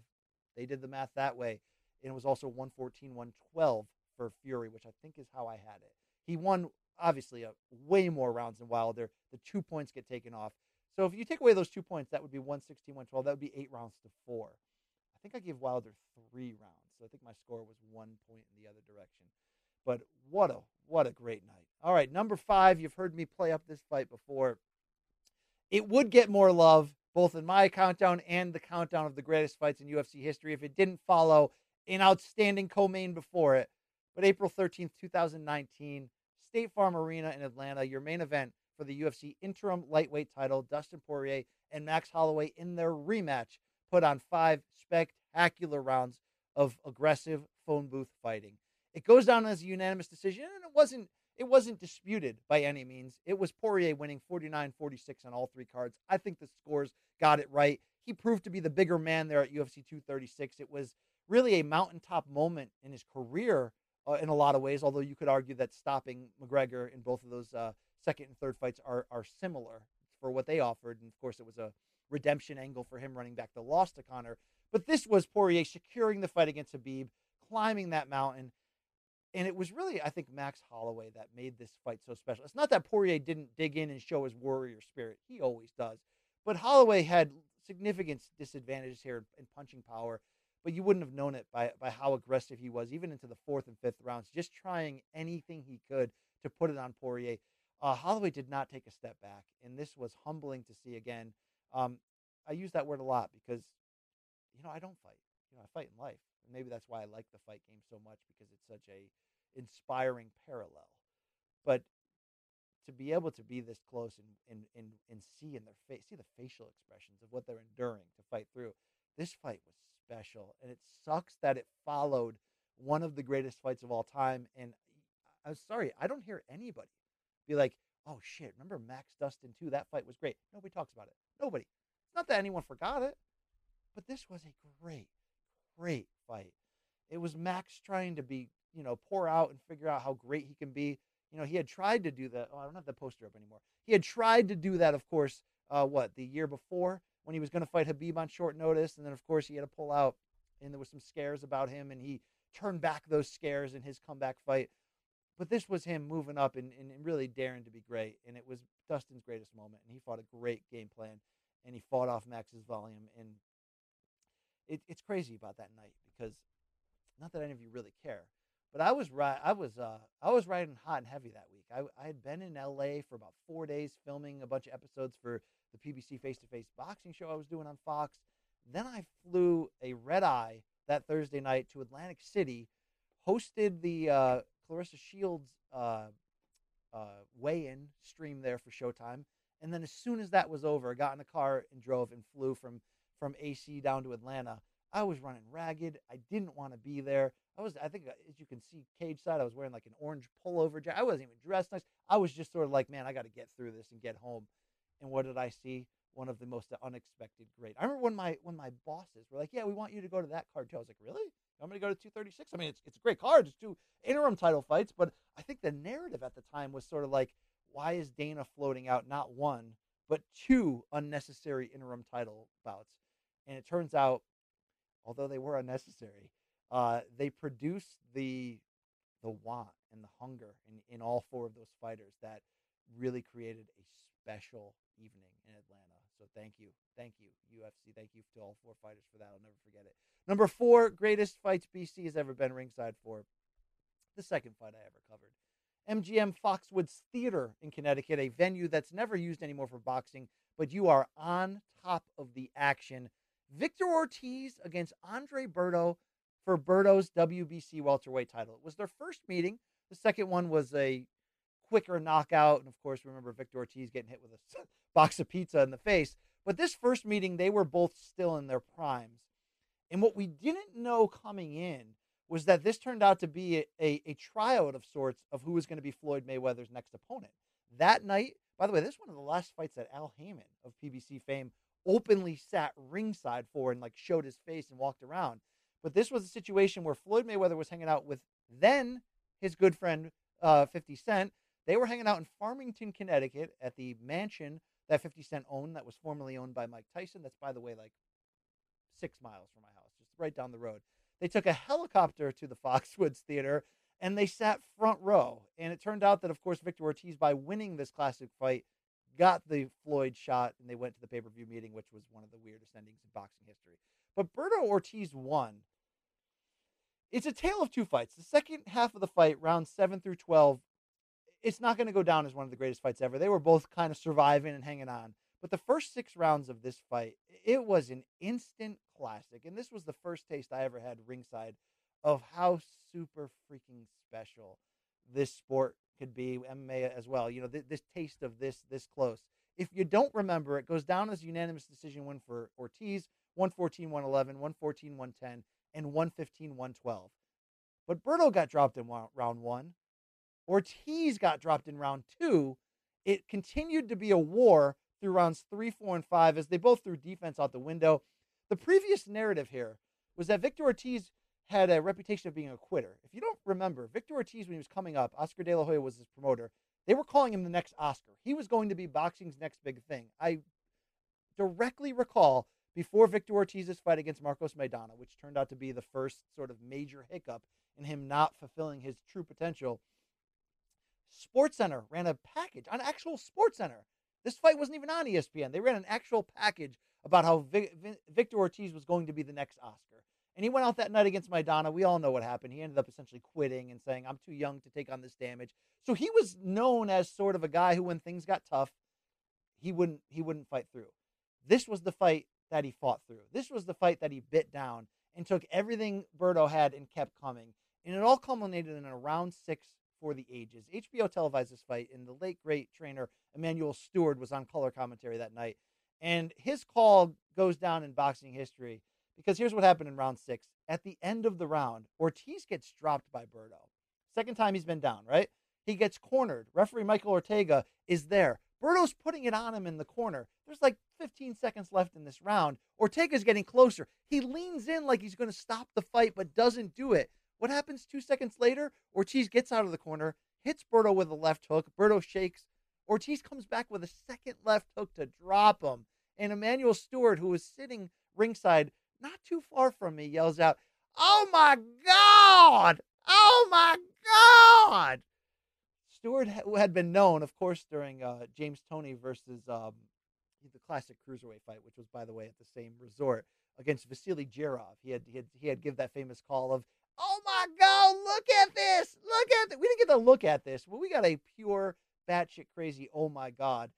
When you see one fighter get floored and on the verge of being stopped, only to throw a Hail Mary punch and drop the other guy, that's the good shit.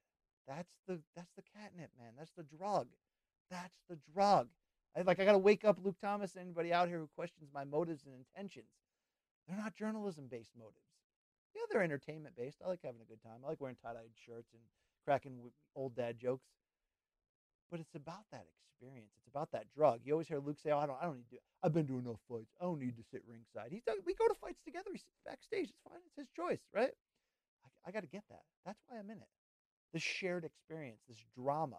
There is nothing. And maybe it's funny. Earlier in the show, I talked about, we got to stop these older fighters from keep fighting because this sport is so unforgiving. It is. And maybe it's that sense of danger that really fuels our interest. Like, we know we shouldn't be liking this, but we do. There's nothing. If you get a chance, if you're a fan out there, you're like, man, I always wanted to go to a big fight, whether it be boxing, MMA, whatever, whatever it is, do it. Do it. Save up the money and do it. You sit that close, you get that feeling, you get lucky enough to see something like this, it'll change you. It'll change you forever. It's why we put our names on this sport. It's why I go to, the youth soccer games and the dad from accounting goes, "Oh, what do you do for a living?" "Oh, I cover boxing and mixed martial arts." And then, they inevitably go, "Cage fighting? Really?" And then, really? And I go, yeah, really.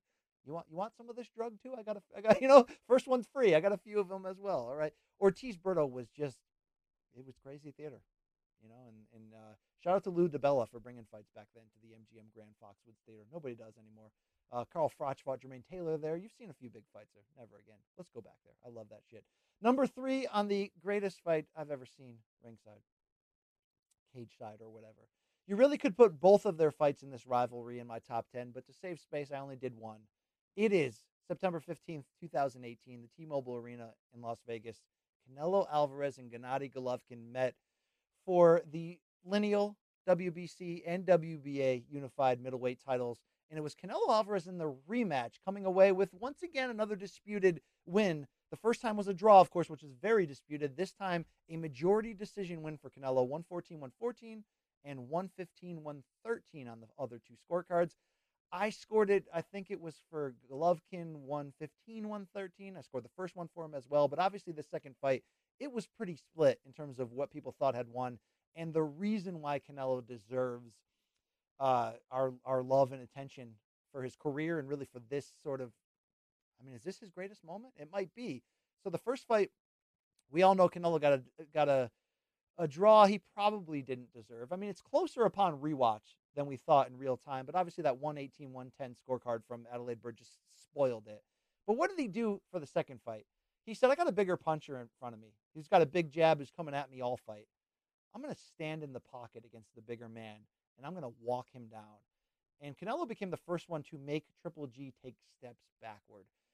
This was a instant classic. This was a throwback middleweight title fight, fought at close terms the whole time at an insanely high skill level, which needs to be said because Golovkin, for being a destroyer, has a craft and an amateur background that is unlike most, big knockout specialists. Golovkin had come in here. He had just snapped his knockout streak because Danny Jacobs took him the distance in a close fight, but he did knock down Danny Jacobs. I mean, he was looking to break. Looking to break the middleweight record for title defenses that he had tied with Bernard Hopkins, and he had just snapped that 23-fight knockout streak. He was a killer, a destroyer. He fights Canelo to a draw, and then they go to war a second time. The second fight's better than the first, and it's because Canelo was willing to take the damage necessary to stand in there and try to win this fight. I remember specifically being there, and sometimes after the fight they do the post-fight press conference right in the ring. They take the posts down in the ring, in the ropes, and they just set up. I remember thinking both these guys should be at the hospital. They should not be here answering questions right now.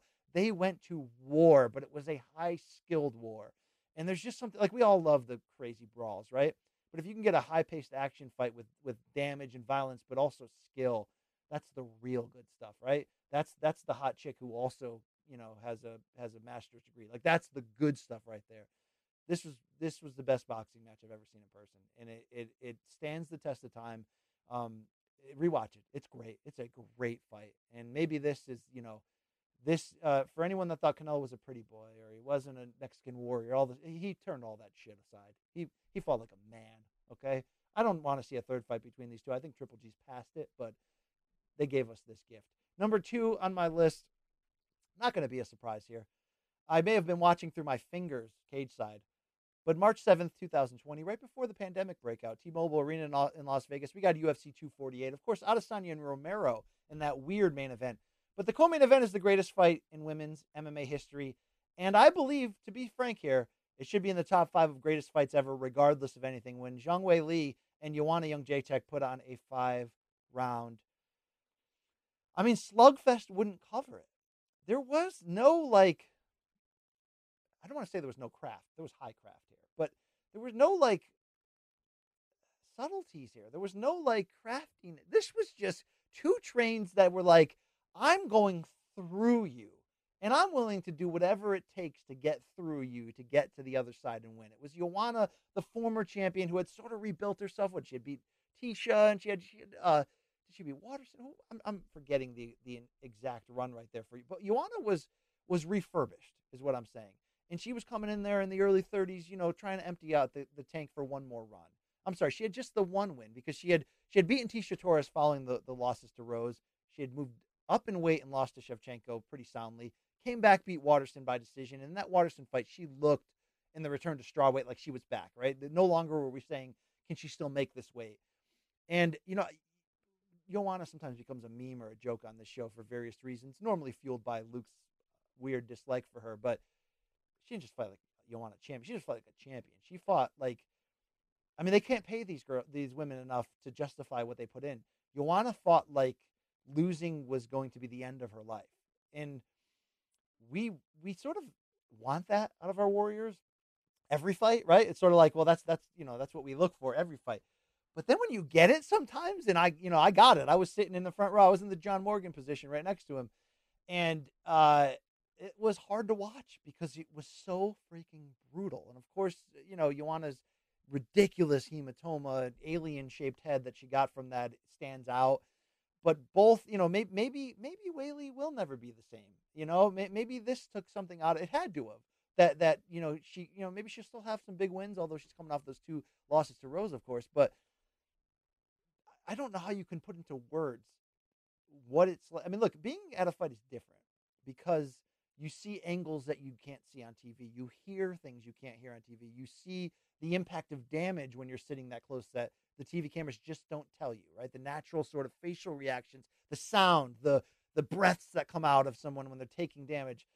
This was as savage. And I've argued in the past, maybe it's because they're female that we tend as male journalists sometimes to be like, oh no. But this was an oh no fight. Maybe it should be stopped. This is hellacious. And they both went to the finish line doing nothing but trying to win the fight. I don't know. I don't know what to say.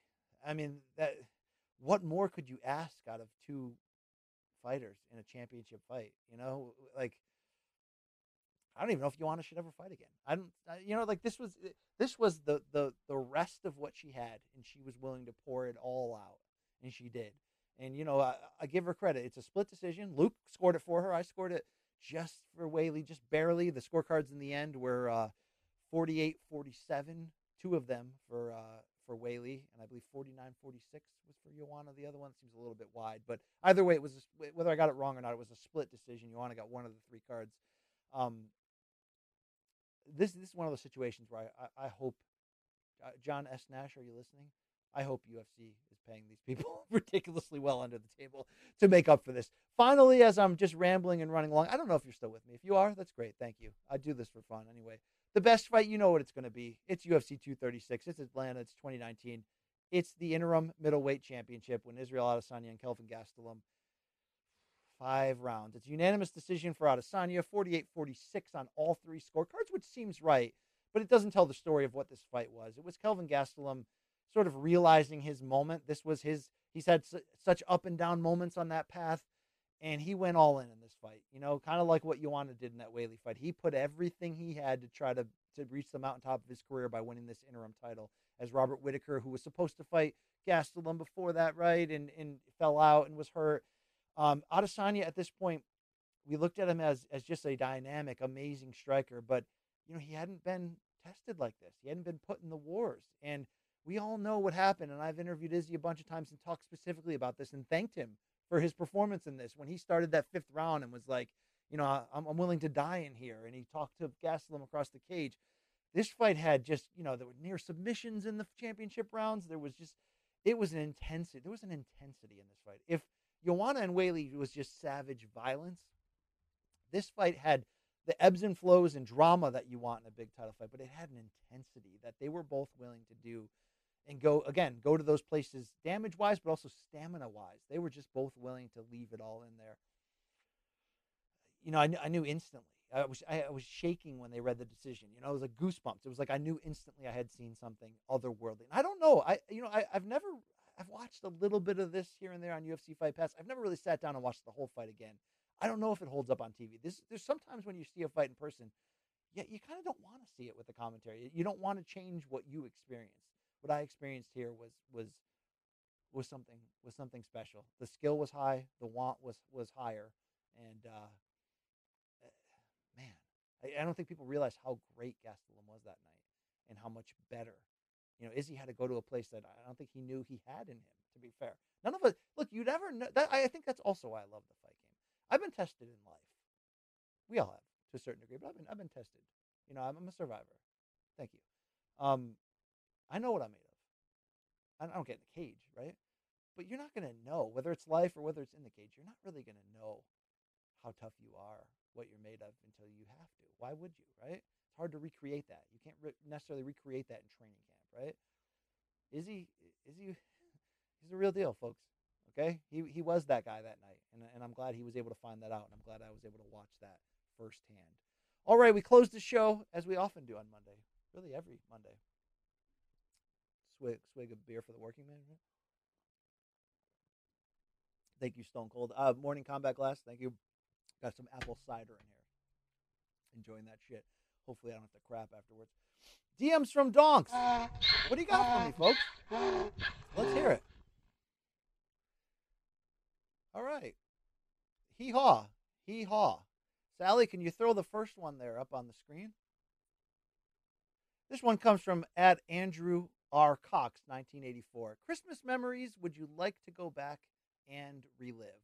I think I've said it before. The best Christmas I ever had, and I really got to give a shout out to my dad for this, was 3rd grade Christmas. So I think that's 1986. 2 reasons. we were we were making as a family we were doing well, and that year I got the greatest gift I've ever received in my life. It was the 7 foot long GI Joe aircraft carrier. And I was a big GI Joe fan at the time. And I had a million vehicles and the base and all that shit. But you wake up Christmas morning and you come down the stairs, and there's a 7 foot long setup in front of you that holds all of your toys. It's the greatest thing ever. In fact, it was one of those where you're like, I don't even care about any other present. I just need to do this right now. I had that thing set up in my room for like 3 years. It's the greatest toy that ever happened.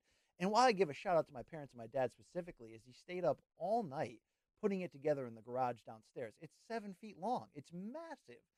And as he was carrying it up the stairs at like 1 a.m, he dropped it.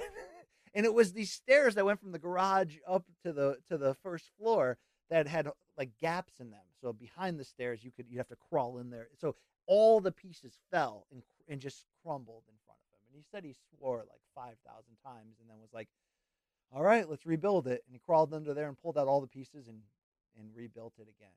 And not only is that the greatest Christmas present of all time, but I was a huge WWF mark at the time. We all remember the LJN figures, the big, heavy, rubber ones. That Christmas, they were in their 3rd series, and I had most of them, but that Christmas was the last time I had every character, every, action figure that WWE offered at the time. Now, look, this is very materialistic, but like as a kid to feel like I have every single toy they offer, I had like 25 of them. Like that's a you'll never forget that. I've had great Christmases in which we traveled or we did this or we did that, and some of these simple like these COVID Christmases have been great because you're focusing on what really matters, the quality time with the family. But when you're a kid, and you grow up in sort of this Santa Claus fueled culture, it's sort of could I be blown away by some gift I didn't think I could? There's a 7-foot GI Joe aircraft carrier in the living room when I came down the stairs. You're never going to forget that Christmas. It is what it is. Thank you. Next question, please, as we roll on from the DMs. At Carl M. Baharucha.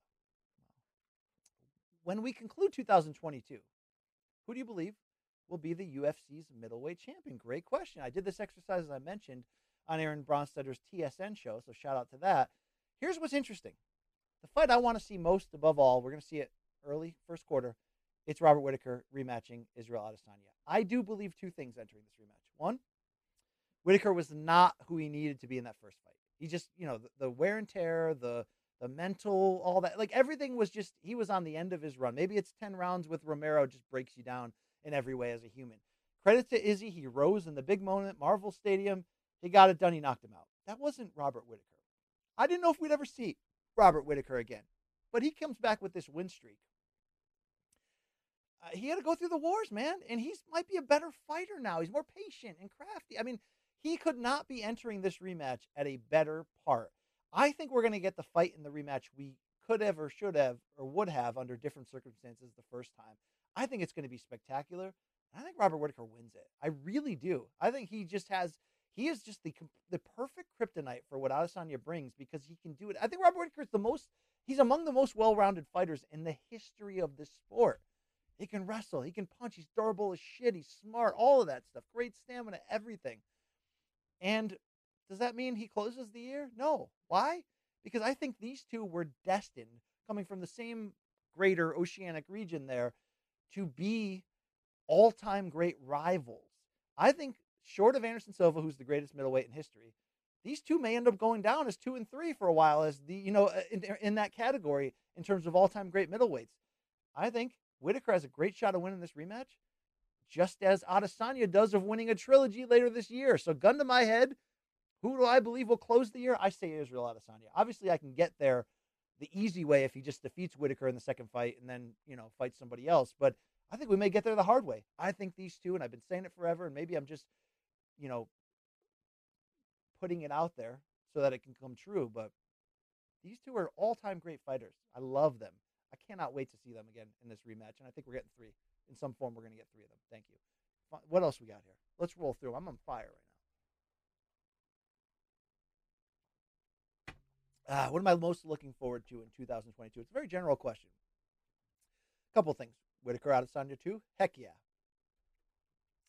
The heavyweight boxing picture. Like you cannot take for granted. Now, this is about this heavyweight renaissance that we're having in heavyweight boxing. It's about 3-4 years into it, right? We've had, AJ versus Klitschko was insane. The trilogy with Fury and Wilder was insane. Every year, it's a gift for any of us who endured the run that began in 2004 when Lennox Lewis retired and ended in 2015 when Tyson Fury upset Vladimir Klitschko. That 11-year run was the darkest, it has to be, in boxing heavyweight history. And that's not a slap at Vladimir Klitschko or Vitaly, who had moments there but got injured and then ultimately retired. Klitschko fought everybody he could, and he won the majority of those. And he won dominantly, and he was an ambassador for the sport. I don't have bad things to say about Vladimir Klitschko, but it became boring because there were fighters. It was such a dead time for heavyweight boxing that he's not only big and strong, he's also skilled, amateur background, all that. He would fight a guy, he's fighting no-hopers. He's fighting guys who are either too small, or they can punch but they can't box, or they can box but they have no power. He was just fighting no-hopers, and the division was struggling. And really, you could argue that short of Floyd and Manny, the sport was struggling because, as the heavyweights go, as Bert Sugar would say, so does boxing. And that's, it's a long-held sort of idiom there, if that's the right word. But then Tyson Fury flipped Vladimir Klitschko upside down, and it started this run that we're on now. And it really picked up with the Anthony Joshua versus Klitschko fight in 2017. And it's been great since then. And we're just coming off Wilder Fury 3. I want to see what happens this year. We've got Alexander Usyk probably going into this Anthony Joshua rematch, which is high theater. We got Tyson Fury probably fighting Dillian White, which could be crazy. Could we close the year with the winners against each other? Could it be Fury versus AJ or Usyk inside of, what? It could be anything. It could be a number of things. Is Wilder going to come back? I don't know. I'm most looking forward even more, to be fair, than the idea of Errol Spence versus Bud Crawford, seeing what plays out in the heavyweight division. MK-wise, what am I looking forward to? I'm looking forward to, in a week or two, to get back to this brand new studio that they've built up for us. Shout out to my peeps, okay? Showtime, CBS Sports, Malka. They've done everything they've said they would for us and beyond. Now, do I believe MK has overexceeded expectations? Yeah. Shout out to Luke, myself, our team, and obviously shout out to the fans who made that award possible. Look, what does that award mean at the end of the day? It's just a piece of heart, right? It's the fighters only. It is what it is, unless you want it to be something. To me, it is something for two reasons. One, higher ups really care about that. They do. It's a flag you plant on top of the mountain. And two, it was the fans that voted that first. It was you guys. So what do I want for MK in 2022? I want to grow things like subscriber numbers on YouTube. Sure. I want to get to 200,000. Yeah, sure. Okay, that's great. But I don't just want to be the best show, which I believe we are. I want to dramatically evolve, and we do weird things, we do fun things, we do documentaries, we spin wheels, we do a lot of weird stuff. I don't want the weird stuff to stop. I never want this show to ever feel like it's mailed in. Maybe sometimes that feels that way for you. You get too much Jake Paul, or today you get way too much BC, not enough LT. Whatever your flavor is, there's different reasons you come to the show. I want to never stop leaving you guessing of what's coming next, and that falls on our staff. We got a new studio coming that I think is going to change the way the show looks and feels. I want, now that, well, I was going to say now that COVID is lightening up. It ain't lightening up at all, I guess, depending on, I watched the Today Show this morning. There was Omnicron in my face. Omnitron. Is that a transformer? I don't know. But all I know is I want to be back in that studio often. We're going to do big things this year, okay? Really big things. I want a live show, all right? I want crazy, awesome-ass merch. We're going to do some big collaborations with other brands. We're going to do a lot of fun stuff this year. That's what I'm looking forward to. And as a dad and parent, like my sons are going to be turning 14 in February. They're going to be entering high school next year. This is the time, man. This is the time to be alive and a parent and really focus on that and have those memories with them. That's why you say, BC, man, you're going on a lot of vacation. I am going on a lot of vacations. I didn't have the money back then. And, pretty soon these guys are going to be gone. This is the double down years. These are the years that you make the most of it and you make it happen, And even more importantly than that, want to take care of my mental health better than I ever have. And there's some areas that I'm lazy with, and I think a lot of you fall into that trap too. It's like, okay, I know if I go out and run every morning, my mental health will be dynamic. I need to start doing that. I need to do more. We all got to take better care of ourselves. But, this is going to be the year that MK goes for it. But I think this is going to be the year that BC goes for it. We weren't supposed to win Best MMA Programming. So where do we go next? I don't know. Hasn't Ariel Helwani won Best MMA Journalist for 11 straight years? Am I a journalist? Not really. I'm an entertainer. Maybe I make a run at old Arrow Dasani there. You say it can't happen? The thing is, though, I'm coming.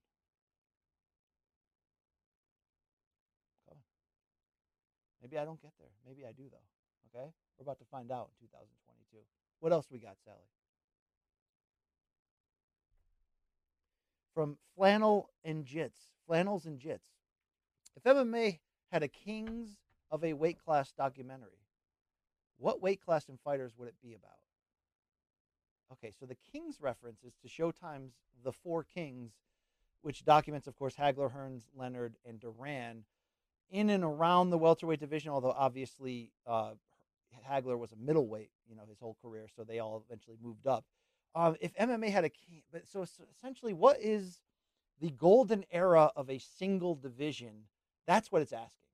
I think knee jerk, you've got to go light heavyweight in the 2010, 2011 era, that area where you had that stretch the stretch as John Jones was coming up the ladder, that one Hall of Famer after another took turns swapping the belt, right? It was like Liddell gave it to Rampage, who gave it to Forrest, who gave it to Rashad, who gave it to Machida, who gave it to Shogun, who eventually gave it to John Jones. That run at 205 light heavyweight, where you had the former sort of face of the franchise in Chuck Liddell handing it off to some guys who had some great moments, but they were short, and eventually handed it off to John Jones. And then once John Jones got it, he in turn turned around and fought all of those guys one after another in probably the most insane stretch of fighting. I just credited Conor McGregor's insane stretch from the Aldo fight through the Alvarez fight.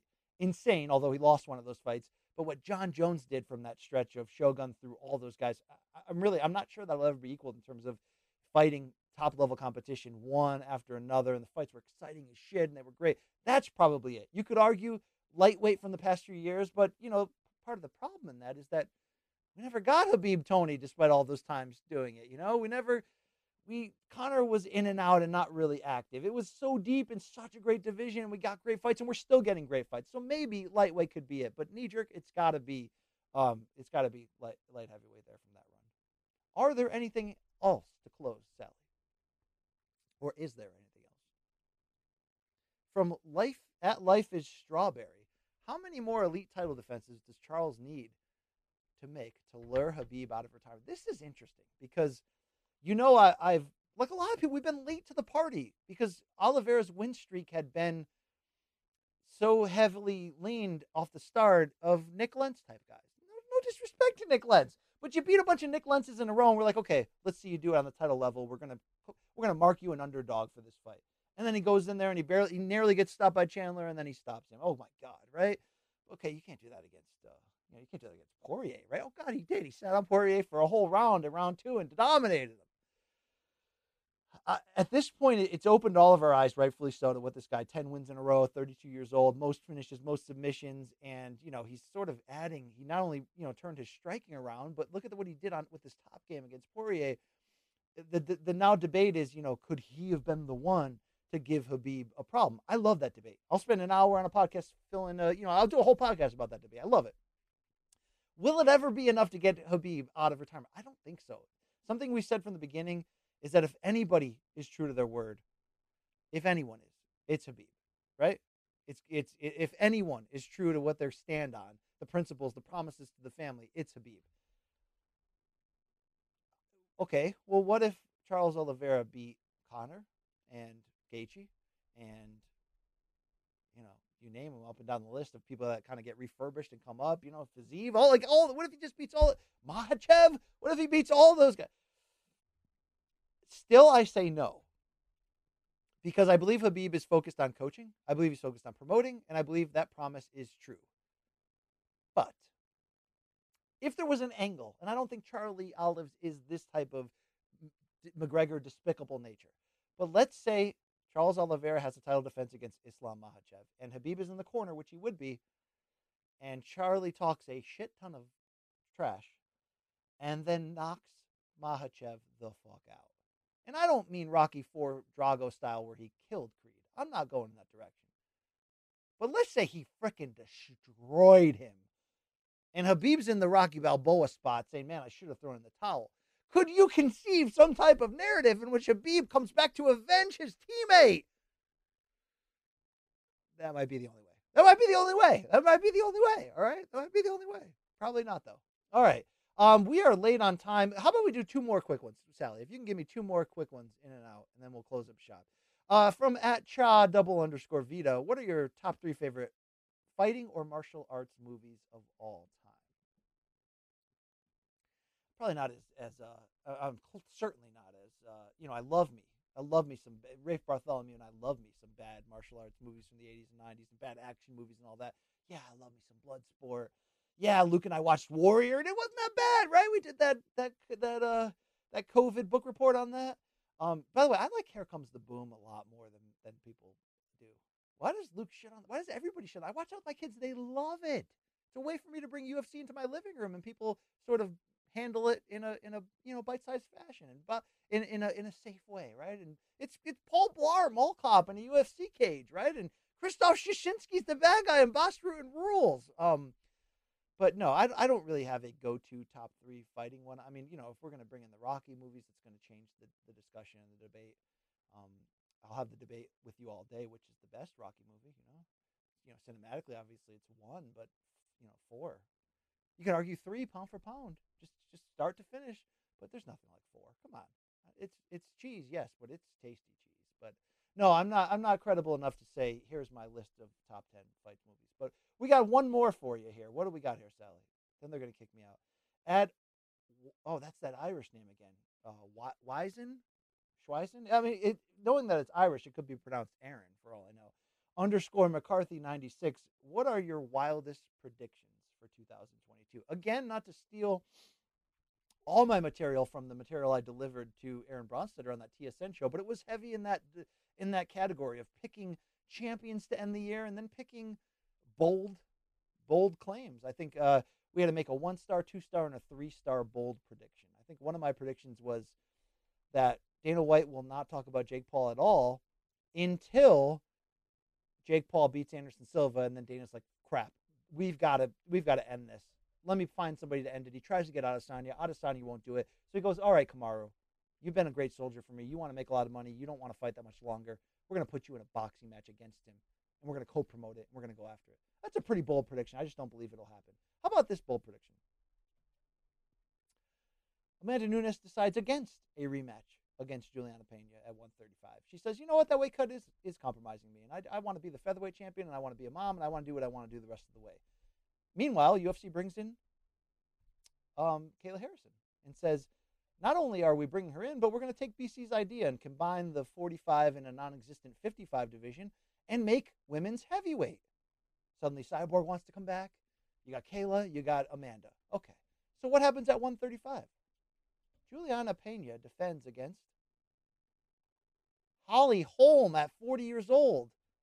And you want a wild prediction to close 2022? Holly Holm is your UFC Women's Bantamweight champion again. Crazy, right? BC, you're stupid, right? No, I don't know. I just got this weird feeling, okay? I got this weird feeling that Holly's going to raise that belt one more time, that she's going to put that capstone on her career, and she's with the longevity and all that. Maybe I'm wild and crazy. A lot of weird things have to happen to open that door. We'll see what happens. Shout out to our great team and staff. This may have been a weird mail-in episode and very BC heavy, but that's what I do when they leave me alone. Sally on the 1s and 2s, appreciate you. Shout out to Staten Island, even if you won't shout it out yourself. Thank you to the fans for hanging with us here. Buy our merch at morningcombat.store. I'll tell you this, the quality of it is is really fantastic. You can buy digital gift cards today. Maybe you want to get somebody what holidays are in January? I don't know. President's Day? I don't know. Okay. You can buy digital gift cards available now as well. Wear the tie-dye stuff. Wear the drug rug, whatever you got. Like and subscribe. Follow us on social. And Luke Thomas will be back on Wednesday. We will not have a Friday episode. We want everybody to enjoy their New Year's. But Luke Thomas is back on Wednesday. We'll hit the latest news and all that. We'll look ahead. Hey, Risen, my favorite fighting federation, Risen, they're back this weekend. Okay, not Tenshin Nasukawa. I love this shit. Okay, we're gonna preview that on Wednesday. Gains will be loyal as they are. I hope you guys have a healthy and happy holiday season, and we'll be back in a couple days for my great staff. And yeah, that's it. My name is Brian Campbell, and I've got 2 words for you. We out.